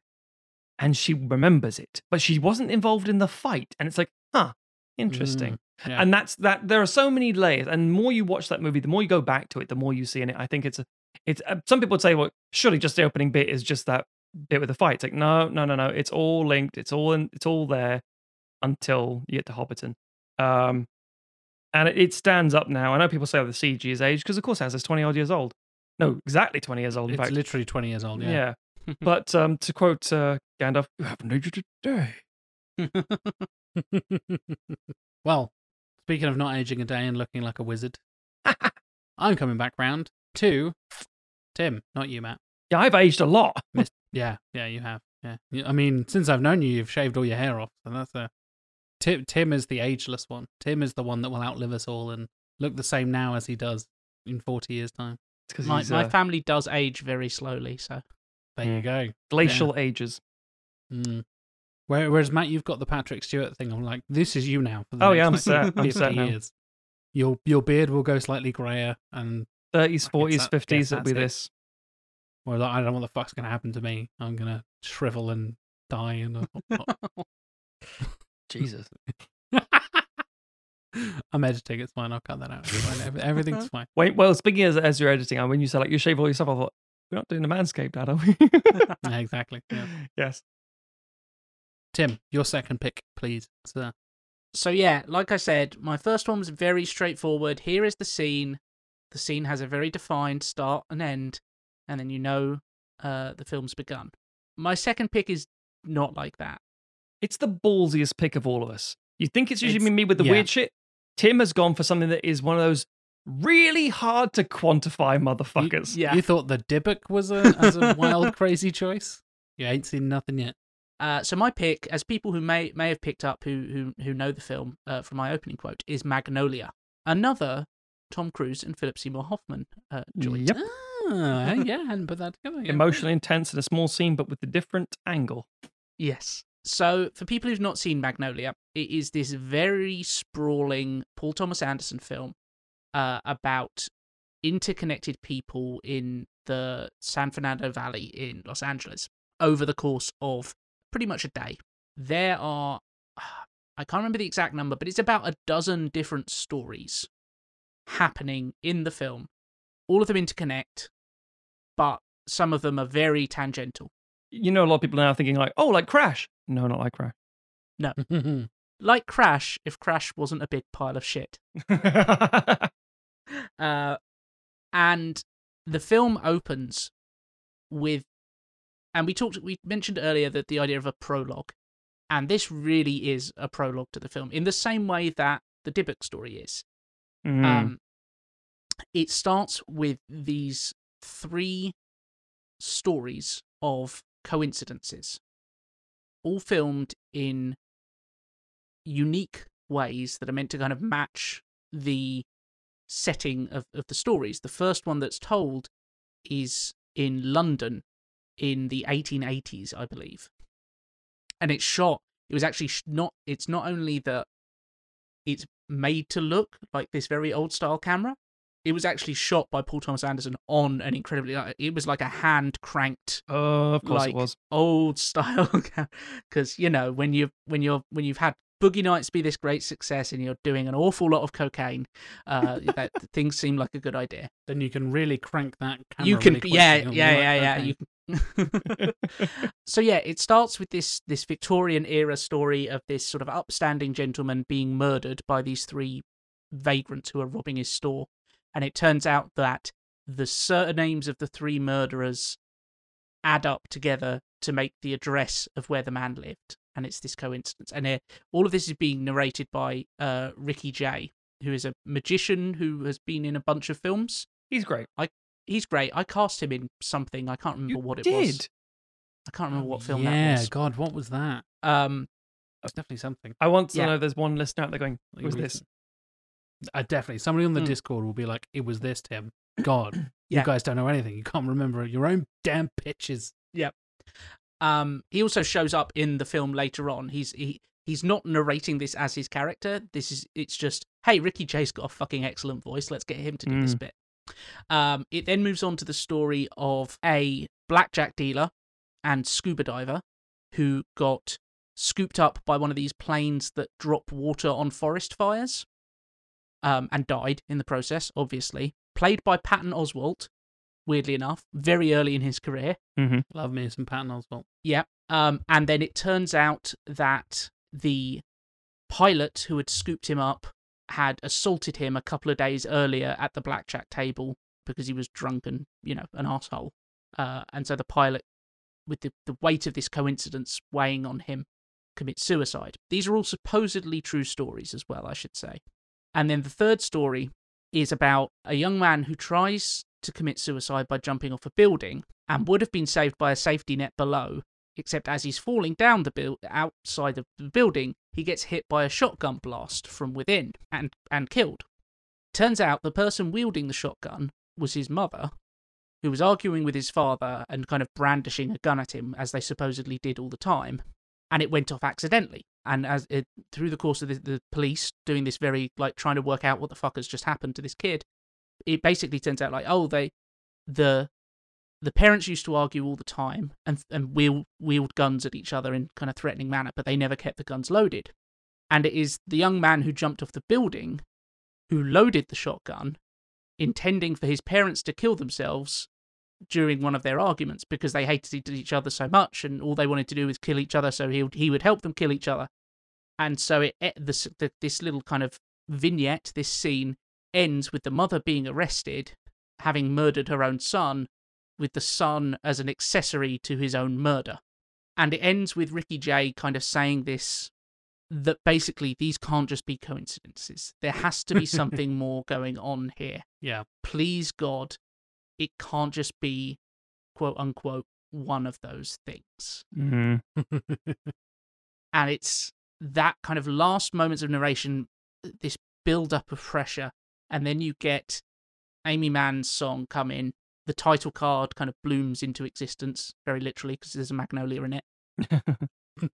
There's a release of that tension that has built up through these kind of stories of quite harrowing tales of coincidence.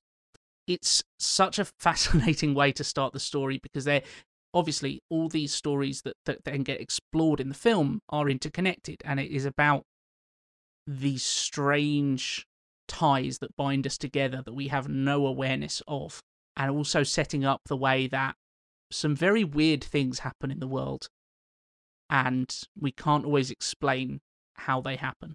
I fucking love that they just do a diagram of how he fell and how Yes. he got shot and stuff. Yeah. It's like, it's such almost like that is the police trying to work out, like, how the hell did this happen? It's like, Yeah. well, when he fell like this and his mother shot like this and there's the draw around the circle where he got shot here. We'll point to the net here. Yeah. It's like, well, if he'd fallen like that, then that would have happened. And It's literally like this yellow marker pen like going over the top of the screen. It's brilliant. And this is almost the 5th of the 4 things that an opening scene must do. I think this sets up the gimmick, the premise of the film. Mhm. It doesn't necessarily set up the scene or any of the characters in particular, but it does set up the coincidences and the thing that is going to tie this film together. Them seeing these seemingly unrelated events all coming back round. Is this going to be a film about coincidences? The fuck is this? I want to watch a film about coincidences. And then as those things happen, you're like, I see that's very clever. That's very interesting. And like you said, like him being the accessory to his own murder because he loaded the shotgun to do that. I was like, oh my God. You end up just being like, that is so unlikely. And you say that multiple times in this movie because of how everything unfolds. Again, not to spoil it, you should definitely go and watch Magnolia. But it's this brilliant kind of setup for here's what to expect throughout the rest of the film, if that makes sense, without spoiling itself in a really clever way. Here's how everything's going to tie in. Here's the kind of overall premise of this movie. Yeah. And I think it does it in a really clever and interesting way. Yeah, I almost wanted to include essentially the next quote-unquote scene as well, which is this very long montage, which then introduces you to all the characters in the film and kind of establishes some of the relationships between them, but also doesn't, because some of them are going to come into being over the course of the film, as you'd imagine. Which is, again, just this amazing kinetic bravura filmmaking by Paul Thomas Anderson that manages to establish these characters so quickly and so well, and kind of keeps up that tension that has built up in the first. We talk about the moment where you take a breath is kind of the end of the opening scene, and I feel like the end of this little prologue that I've talked about, you kind of take a half breath, but then it instantly is taking you back into the action. You straight away you get the Tom Cruise giving his seduce and destroy ad straight into the camera, and you're like, wait, what the fuck now? Oh, that Where? fucking His horrible pickup artist character, who's probably one of the best performances that Tom Cruise has ever given. Fair. And then you don't truly get that moment to just kind of relax and go, okay, I think we're into the movie now, until the very end of that, which is probably altogether, it's probably about 12, 13 minutes long. That's that sequence of kind of prologue and then opening. But, I wanted to focus on the prologue because it's, even though that is at bare minimum, there's 3 scenes there. There's 3 stories. They're all very distinct. They have a different visual style to each of them. That they are all of a piece. That it is the cumulative effect of those 3 stories and that great voiceover, building up to the moment of the title card that really creates the impact of it. Matt, your second pick. My second pick, I flirted with a few different ideas, lots of different possible ideas. Really? That's not like you, man. I know. Surely not. I'm usually so definitive with my one choice. I can't pick another one, guys. Fucking hell. I'm tapped out. Please don't ask me to talk about more films. Come on, guys. I can only say Just so run much. out of ideas. I would talk until my voice was gone and keep talking at you on post-it notes if I had to. So, my second choice is just an iconic one for me personally, and for a lot of people, especially my age, who are into weeby stuff. And it's a really fucking tricky one because it's one of those ones where I'm about to almost contradict almost everything I've said before, because back to the idea of editing, back to the idea of a clean cut. So, for example, 2001: A Space Odyssey, the bone goes up. But is that still part of the scene? Yeah, it kind of needs it to exist. And I'm going to talk about a thing that actually could be either arguably 6-7 minutes long or alternatively 20, depending on where you want to cut it. The movie in question is an animated movie, and it opens with the premiere date of said movie. It pans up, and you see a sprawling metropolis that is Tokyo. pans up and it says the 16th of July, 1988, Tokyo. And of course, everyone in the cinema was like, "Oh, cool, today." That's today. Cool. Great. And What could then possibly there's a go wrong? tiny flash, and this giant orb of light absorbs the whole thing, and it's gone. Then it cuts to this aerial satellite footage of this fractured, broken crater of a fucking place. And it says 31 years after World War III, 2019, Neo Tokyo. The future! Not anymore. The distant future of 2019. Yep. After the Olympics, like, oh. Yep. So, Like Blade Runner did as well. Yeah. Like, oh, it's the distant future from the 80s. It's already in the past. Oh no. yeah, it did a 30-year jump into the future, which is now our present. And to be fair, they're not obviously right at all. There was no World War III as we know it. Tokyo wasn't wiped out by another huge explosion, thanks to Esper psychic kinetic children. It doesn't worry about it. The point is, you have that. It's like, oh, was that the opening scene? No, that's not a scene. That's almost like incidental title cards. That's the whole Lord of the Rings thing. That's world building. Like, okay, what's the title scene then? Well, the first scene is a bar. And you go, okay. And you're just introduced to this really grimy, rundown, very 80s cyberpunk style nostalgia sort of aesthetic, as it were. And this biker gang of literal kids starting shit in a bar. And the things on the news about how everything's gone to crap. One young member of the gang called Tetsuo is checking out the leader of the gang, Kaneda, his bike. It's the most beautiful fucking thing, that bike. I swear to God.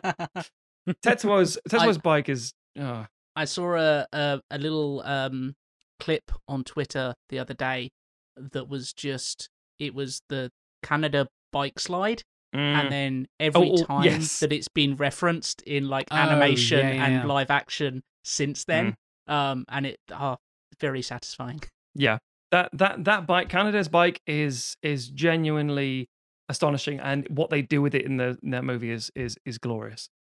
But they all come out and they walk over and like, Tetsuo, you can't handle that bike. Get out of there. You want one? You steal it yourself. Because I was like, oh, he doesn't own it, but he's stolen it. He rides it hard. That's who these kids are. You get so much set up in one go about the world, the aesthetic, what this is, and they go for a joyride. And the lights stream off into the distance, and it's like, this is glorious. And you see the amazing score kicks in, and you see buildings. I was like the fucking Shoji Yamashiro's score. Yeah, because you have the moment where Canada is like selecting music from a jukebox. Yes, that's right. Yeah, and then the score starts coming in as they leave, and it's so good. The and fucking drums. It's great because it's merging futurist with traditional, and it's got this very old sound to it, and very, very vocal, despite feeling very futuristic. And you see the drums coming into. I can't do impressed up, it's silly, but if you listen to it, it's an amazing thing. Now, as there's just like layers of xylophones and stuff. Yeah, it's so kind of percussion through and through, unique and weird. Yeah, percussion and vocals. And then you get to the interesting point of this thing, because obviously that's stunning. As the night scenes, they had to literally invent new colors to actually animate with in order to get it the way listeners, they invented new colors for this movie. Yeah, Matt's not talking shit for once. Yeah, they invented new colors. This is how. I know, Matt, you talked about it not too long ago. And I took the piss out of you for being like, oh, you really love Akira. Oh, you only love one of the most influential, important, like, animated films of all time. Just gonna throw it out there. I think Akira is a really fantastic animated movie. Like, wow, thanks for the hot take, Matt. Hey, but some people I will give you credit. Thank you. That even if people know that it's an influential film and people know that Akira is a big deal and basically defined modern anime to the Western audience for the next, as we said, 30 plus years, it still blows your mind in 2021. The shit that they were able to achieve. Even like, we haven't even touched upon, like, during the bike chase, there's like the aerial shots of Neo Tokyo. And the layers of the buildings and stuff and all the moving parts that are happening is like, had never been done before in an animated movie. That level of detail, like you said, the colors they invented for some of those I think it's like the way the lights move and stuff. Was Yes, like the first time yes. they'd ever done that, and like the neon lights and stuff of Neo Tokyo had never been done on like cell. This is all hand fucking animated in the in 1988. Like Yeah. this isn't. Oh yeah, just get somebody CGI. else drew a building, drop a CGI rendered building in there, chuck all that stuff, chuck it through a render. I'm not talking shit about digital artists, of course, but back in this time, this opening scene melted people's fucking brains. And if you haven't seen it, it still does. Yeah. 33 years later. It's mad. Rewatching it the other night, I was just like, it is incomprehensible to me how they animated this so well, and are not how they did it, and are not still making it today, because animation is hard, and this is breathtaking.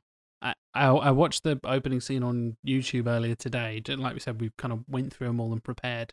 And the top liked comment on the YouTube video I watched says, "Every time you blink, you miss several hours of an animator's painstaking work." And that has 2,500 upvotes. I was Well, like, there's a yeah, behind the pretty much. scenes image, or a video, I should say, of somebody, and it zooms in very close. You can see the building, and they're doing the highlights in the windows, and this tiny, tiny skyscraper in the background of the shot, tiny back there, and they're doing it on a ruler. Just that's one frame. It's like, oh my god! And they Let's also do 24 of those per second. yeah, Like, and they're like fucking- cutting holes in the frame to shine the light through the light box to make it look like a real light. It's insane. So this all happens. They gear up for a joyride. The music changes slightly, and you were introduced to the clowns, a rival gang. And it's interesting because where does the scene stop? Now, arguably, there are two places, and both have complete validity. It's the back to the Dybbuk thing again about, both could be argued as true. One, you could say, well, they go for the joyride. They get into a fight with the clowns. Everything goes to shit. Let's see, Takashi, the little Esper boy, he's taken away. He goes, ah, ah. The building explodes. Glass falls everywhere. Fuck me, that looks gorgeous. That happens. And then Tetsuo runs into him and they'll get arrested. Is that the opening scene? Potentially. Or alternatively, they go for a joyride and they keep up with it and then they drive off again. It pans up and you see the city. In the same way it panned up from the original Tokyo, you see this sort of ground level, these endless sprawling buildings, and it cuts to an alleyway and this POV shot of like just almost like a drunk, hazy, separated shot. And that might be the end of the opening sequence. So if you like search for like the opening sequence, that's where it mostly stops people. Yeah, and that one where it pans up to the city is what I thought of. That's what people And that's why I'd Like I say. said, the one I watched on YouTube this morning is where that cuts off. And Yeah. I think that makes sense. And that is almost 7 straight minutes. Yeah. Of kick-ass, incredible, genre-defining stuff. And like you said, Matt, the fact that it opens with this like, oh, it's today. Like, wait, what? Why is it? What do you mean it's today? The fuck is this film about? Bang, big explosion, 30 years in the future. Now we're actually in the film and you're already seeing stuff that is iconic in the first 3, 4, 5 minutes of this film. And it keeps going and the music builds and the animation is gorgeous. And it just is incredible. And the fact that when you see the explosion, you don't hear anything. There's no boom. It's and it's just again, it's a nation who grew up post nuclear bomb, basically. Yeah. It's the fear you're living with, and it's within living memory because it's the 80s. And then all you have is this giant taiko drum. Title card. It's like, what the? Everything is so serious. So when you get the other percussion that's so fast and so layered, and the music in its orchestral notes and the choral notes saying Kaneda, Tetsuo, and it's like, oh, they're singing about the characters. Why do I care about these two specifically? It's so layered. Just like the visuals, the audio is so layered. And again, it's as Tim nailed it. It's fucking breathtaking. And anyone's like, I don't really like anime. It's all silly. It's all girls in magical girls and Is that an impression of my fiance? I mean, in words, How yes. In rude. tone, no. She's still wrong, obviously. It's all Goku going, oh, I'm Goku or whatever. There were no Goku, but the point is, it's like any medium. It's like anything has validity, but Akira, you put some fucking respect in that goddamn name. It's as old. It's older than Jack. It's almost as old as Tim and myself. It's a legacy that is enduring, in the same way that Blade Runner has like a powerful opening and a powerful thing because of how it's shot and the cityscape and things and close-ups of eyeballs, and it's doing so much.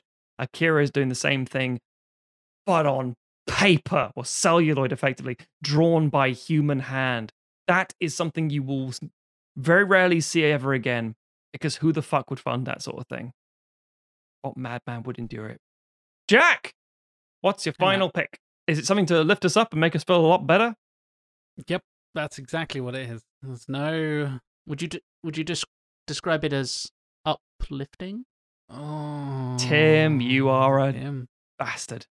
Well done, Tim. Well done. It's a lovely little story about a man called Carl, and yeah, that's it. Sounds good. Is it Aqua Teen Hunger Force? Yes, it is. Yes, it Brilliant. is. It's exactly that. But it is animated. A couple of you may have worked this out already. We're talking about Sad and characters named Carl. PTSD sets in for a lot of people. Yeah, you're ready to cry just from us talking about it, ladies and gentlemen.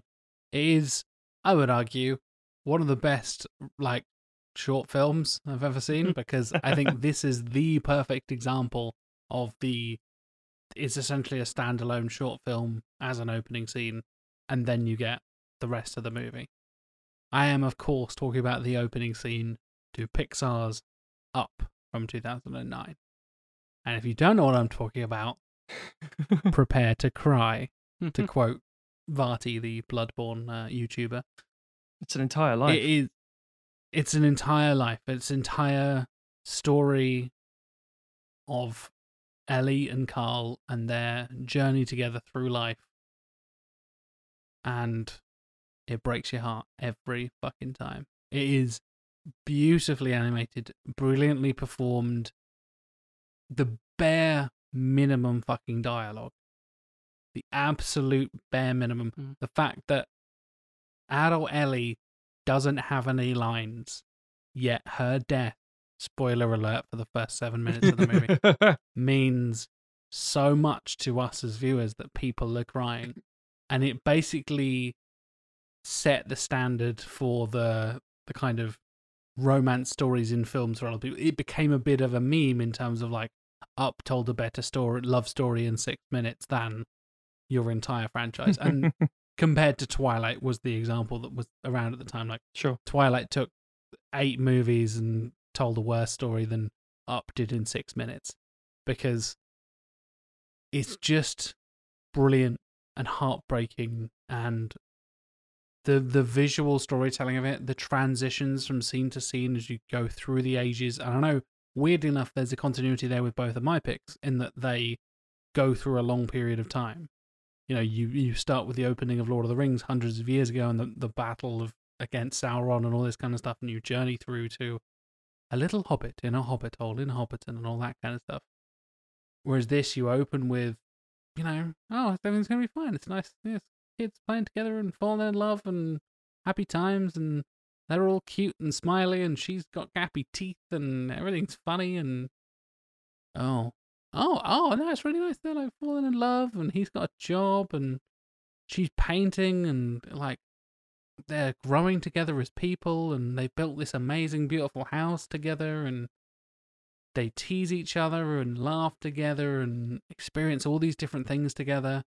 They look at the clouds, they run up hills, she paints the walls in the house and all this kind of stuff, all this beautiful, amazing moments. And secretly, it's setting up for the rest of the movie.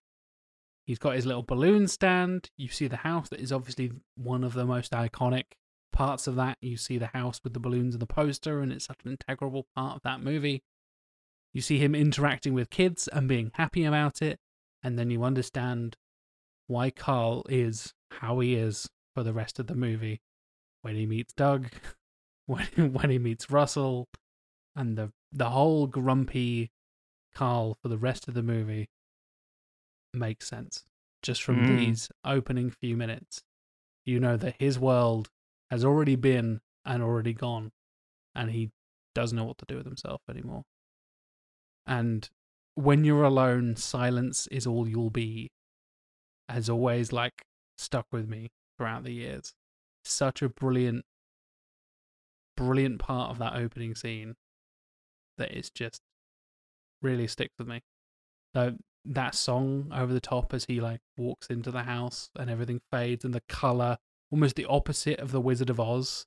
All the color and the excitement and the beauty, and her being an artist, everything just drains. And it's this incredible, ridiculous, garish, stupid-looking house.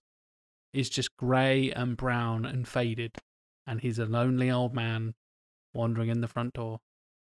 And Tim's got a flying ant. Maybe. In there. Yeah, you have. I knew you would.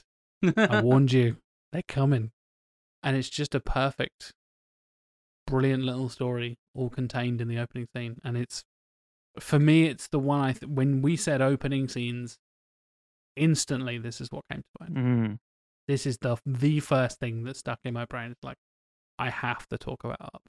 I know it's a cliche, but kind of like Akira, it's a cliche. It set the standard for a reason. It's earned the right to be talked about, put it that way. Yeah. The thing that's interesting about Up as well, and I don't want to badmouth it because I love that movie in general, but the open, this is the part of the we talk about, you know, the nature of an opening scene and how powerful it can be and how it can catch you off guard, etc., etc., etc.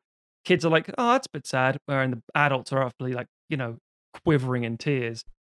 It's speaking to different audiences at different levels. The interesting thing about Up, as good as the remainder is, it never hits the heights of the first 5 minutes of that movie. People talk about the opening. Yeah. Do you remember what happens 45 minutes into the movie? Neither do I. You remember these first 5-6 minutes? There's a bird. There's the dog that talks. There's an explorer guy or something, and whatever. That first 5 minutes, fucking brilliant. Which is all arguably set up in the very opening scene of the film, because the very opening of the film is a young Carl watching the kind of newsreel about Muntz and the finding the beast of the Paradise Falls or whatever they call it, and his blimp that's all set up for dogs and all this kind of stuff. And like you say, it's all setting up stuff that's going to come back in the film. But then, and that's all very expositional. That's all very world building, like, you know, like, oh, they're talking about, you know, they're on the news talking about the new power plant. Where's the finale of the film going to be, kind of stuff. But then you get the emotional core of the film in those, like we say, 6 minutes or whatever. And it is just heartrending and devastating and beautiful, you know. And I think there's a shot in that opening montage that I always like. When people talk about Up, it's the thing that always comes first to my mind, even more than just this sequence as a whole, which is there's sort of an implied miscarriage or some kind of... They have problems having kids, certainly. They have problems having kids, and it's kind of that it sort of, you know, in its silent way, you know, kind of explains, like, no, there are medical reasons that they never have kids. But there's a shot of Ellie after that, and it's her with her eyes closed, and she's sat on the front lawn, and she's just kind of, it seems like she's just kind of like feeling the wind on her face, even though she has no dialogue. Like, Carl barely has any dialogue in the whole thing, because as a child he's very quiet. I think all he says is wow, and that's about it. Young Ellie has a lot more dialogue and is chattering away constantly, but like Jack said, this actual montage sequence of them growing up, falling in love, it's almost completely silent. And that moment that it gives her to acknowledge that pain that she in particular has gone through, before they then show, and this is how they went on the rest of their life, having had those plans that they had, not be able to, you know, come into being that way. It's for a kids film, it's so mature and so, like you say, the kids are watching it and go like, oh, that's sad. where's his wife gone? Parents go over and sort of like, she died. Oh, that's sad. Very sad. Oh, look, he's got a balloon. You know, and then all the parents are just like, oh my God, this has broken my heart in a billion pieces. Yeah. It's astonishing filmmaking. I think once you have a sense of your mortality, the fact that a person's entire life plays out in like 4.5 minutes in front of you is like, oh, fuck it hell, I should probably do something tomorrow. I should probably make the most of it. I should probably do something with my life. Oh my God. I need to go and find my soulmate. Oh God. Well, guess what? That film was 2009. What did you all do that time? Huh? That's the problem. Everyone goes, watch the film, goes, you're right, I need to do something. Time is finite. It's running out. It's like, did you watch it in release day in cinema? I did. Did you feel that way? I did. What did you do in the 11 years, 12 years since? Oh, God.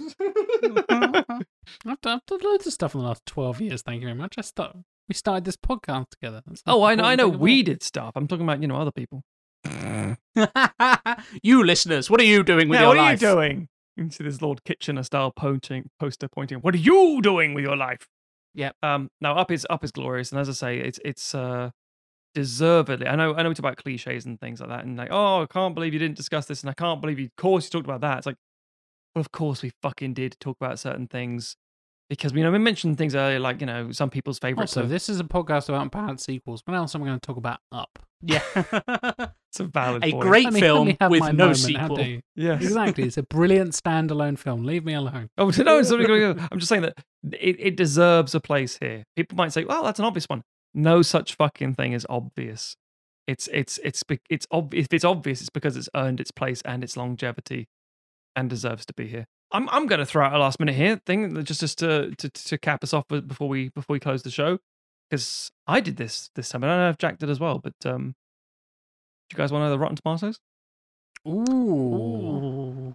I actually haven't looked this up. Oh, spicy. Holy shit. All right. Weirdly enough, I looked up the Mission Impossible series, but that was like 12 hours ago, probably longer. So I can't remember which To be one fair, was which. yeah, it's like when we do like the Rotten Tomatoes game. People say, "Oh, don't you remember what you got on the episode?" It's like, guys, it changes day to day. Yeah. It drifts. Well, that too, yeah. So yeah, okay. So what I'm going to do is just ask a few simple questions. We've listed 6 movies. Of the films that we've listed, one of them, as in of the 6 that we've listed, only one of us has 2 selections, 90 plus. Anyone want to take a guess who it is? First, It's either me or you. so Matt, for listeners, 'cause it's Mission Impossible 3, Magnolia, A Serious Man, Akira, Lord of the Rings, Fellowship of the Ring, and Up. I think it's Jack. Because I'll say it to you, Matt. It is Jack. Ah, So there you go. next question: what do we think is the lowest scoring Mission film? Impossible 3, yeah. for sure. That is correct, 71%. And it's again not I think low. That's pretty obvious. 71 No. is a solid score, and also Yeah, for a complicated, not complicated, a difficult film, shall we say? I remember the one I do remember from the Mission Impossible franchise is Mission Impossible Fallout is 97% Jesus. on Rotten Tomatoes, and then I always forget that means 97% of the reviewers gave it a 6 out of 10 or more. I'm like, God, that makes all the sense in the world when you actually realize what the tomato actually means. Like, Yeah. what's not to like about the movie? It's great, and if you don't like it, it's like, yeah, it's fine. It's like a 6. You get to see Henry Cavill reload his fists and grow a beard. What more do you want? A moustache, my friend. So no. He has a mustache the whole time, but his 5 o'clock shadow grows when he reloads his fists. It doesn't. It's just shadow for the record. but people freaked out and were like, "Oh my God, he grows a beard in half a second." Yeah. It's just such the is the it's just the power. lighting. Is that just Of the testosterone fist pushes out his reload. face?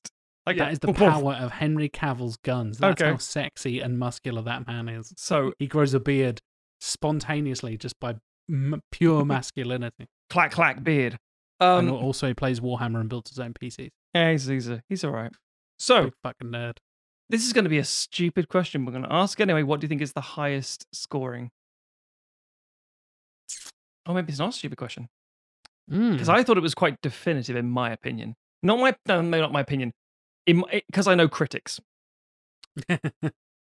A Serious Man would probably be my guess, because if you go out and watch a Coen Brothers movie, like that seems like a critical darling kind of film. If you've seen A Serious Man, you probably think it's pretty amazing. But Up is Up, and Lord of the Rings is Lord of the Rings, and Akira is Akira. Yeah. I can in my brain I can hear the shitty contrarian critics view for all of them. Yeah, that's true. of people who watch Up and go like, it's not suitable for a kids film. Well, the opening's very very adult, and then the rest of it's just wacky hijinks. all of them, none of them are 100%. So there's definitely at least outliers like that who are being dickheads. Yeah. Who doesn't like Up? Come on, fuck off. Right. Fascists. I think Up is the highest. I'll go Lord of the Rings, Fellowship of the Ring, then, just for argument's sake. Tim is right. It's up Hey, there with we go. 98%. Cool. That's a beast. That's a beast. That is. I'll just run through the other ones for you then. In descending order, Up 98%. Lord of the Rings, Fellowship of the Ring 91%. That's a surprising drop if you ask me. Akira 90%. A Serious Man 89%. Magnolia 83%. Mission Impossible 3 71%. And I think again, A Serious Man, Magnolia are the kind of highbrow weird where you get enough people going, what is this?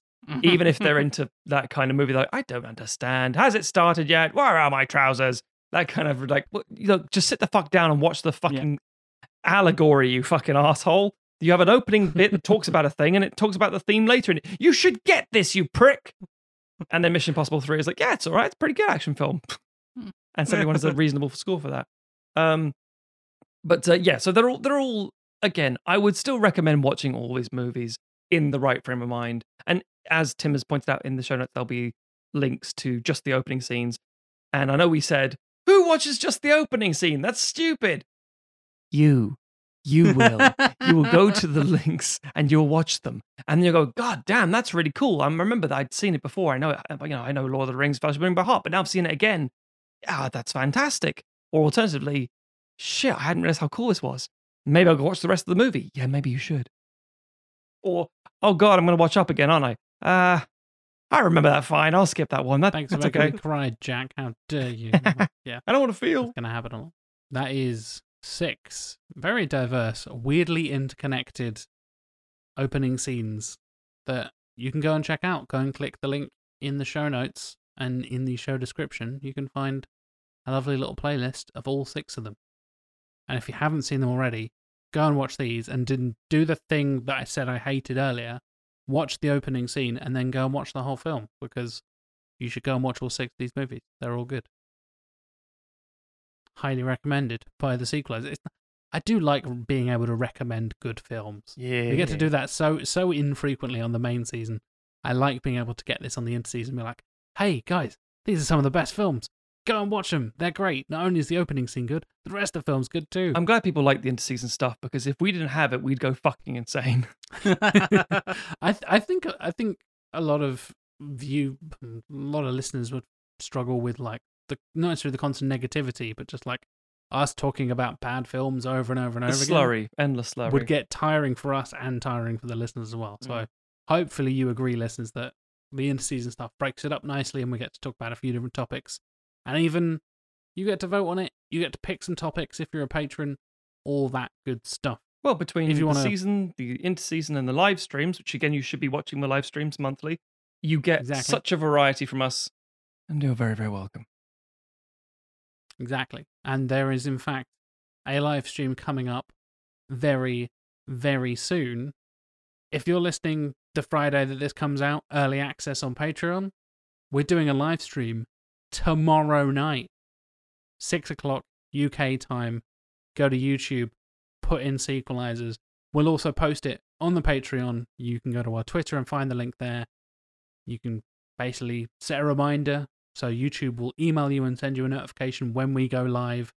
And we'll have our first guest on the live stream. How exciting is that? We're going to start doing this more often, as we mentioned. And Tim and Matt have both been guests already on the Unequal Sequel podcast. We will be welcoming Rich from the Unequal Sequel podcast as our very first live stream guest. Oh, and by the way, we're doing Kevin Smith movies. Yeah. So come and join us. Like I said, if you're listening to this on the Friday, early access on Patreon, come and join us. August 28th, 2021, 6 p.m. British time. Come find us on YouTube for our second fully public live stream and our first one with a guest.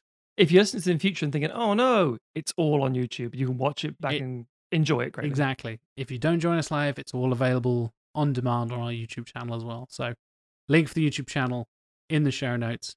Come and check it out. It's a lot of fun and something, again, different from interseason and different from the main season. As you said, Matt, we're creating more content and diversifying a little bit, and we want to get more people on, more different voices. If you have any recommendations or any podcasters, creators, YouTubers, you want to come and join us on these live streams, let us know. Hit us up on social media. We are Sequelizers on Twitter, Instagram, Facebook. You can go to sequelizers.com. You can find links to the YouTube channel, all the podcast channels, the shop, the Patreon, the Discord, everything available at sequelizers.com.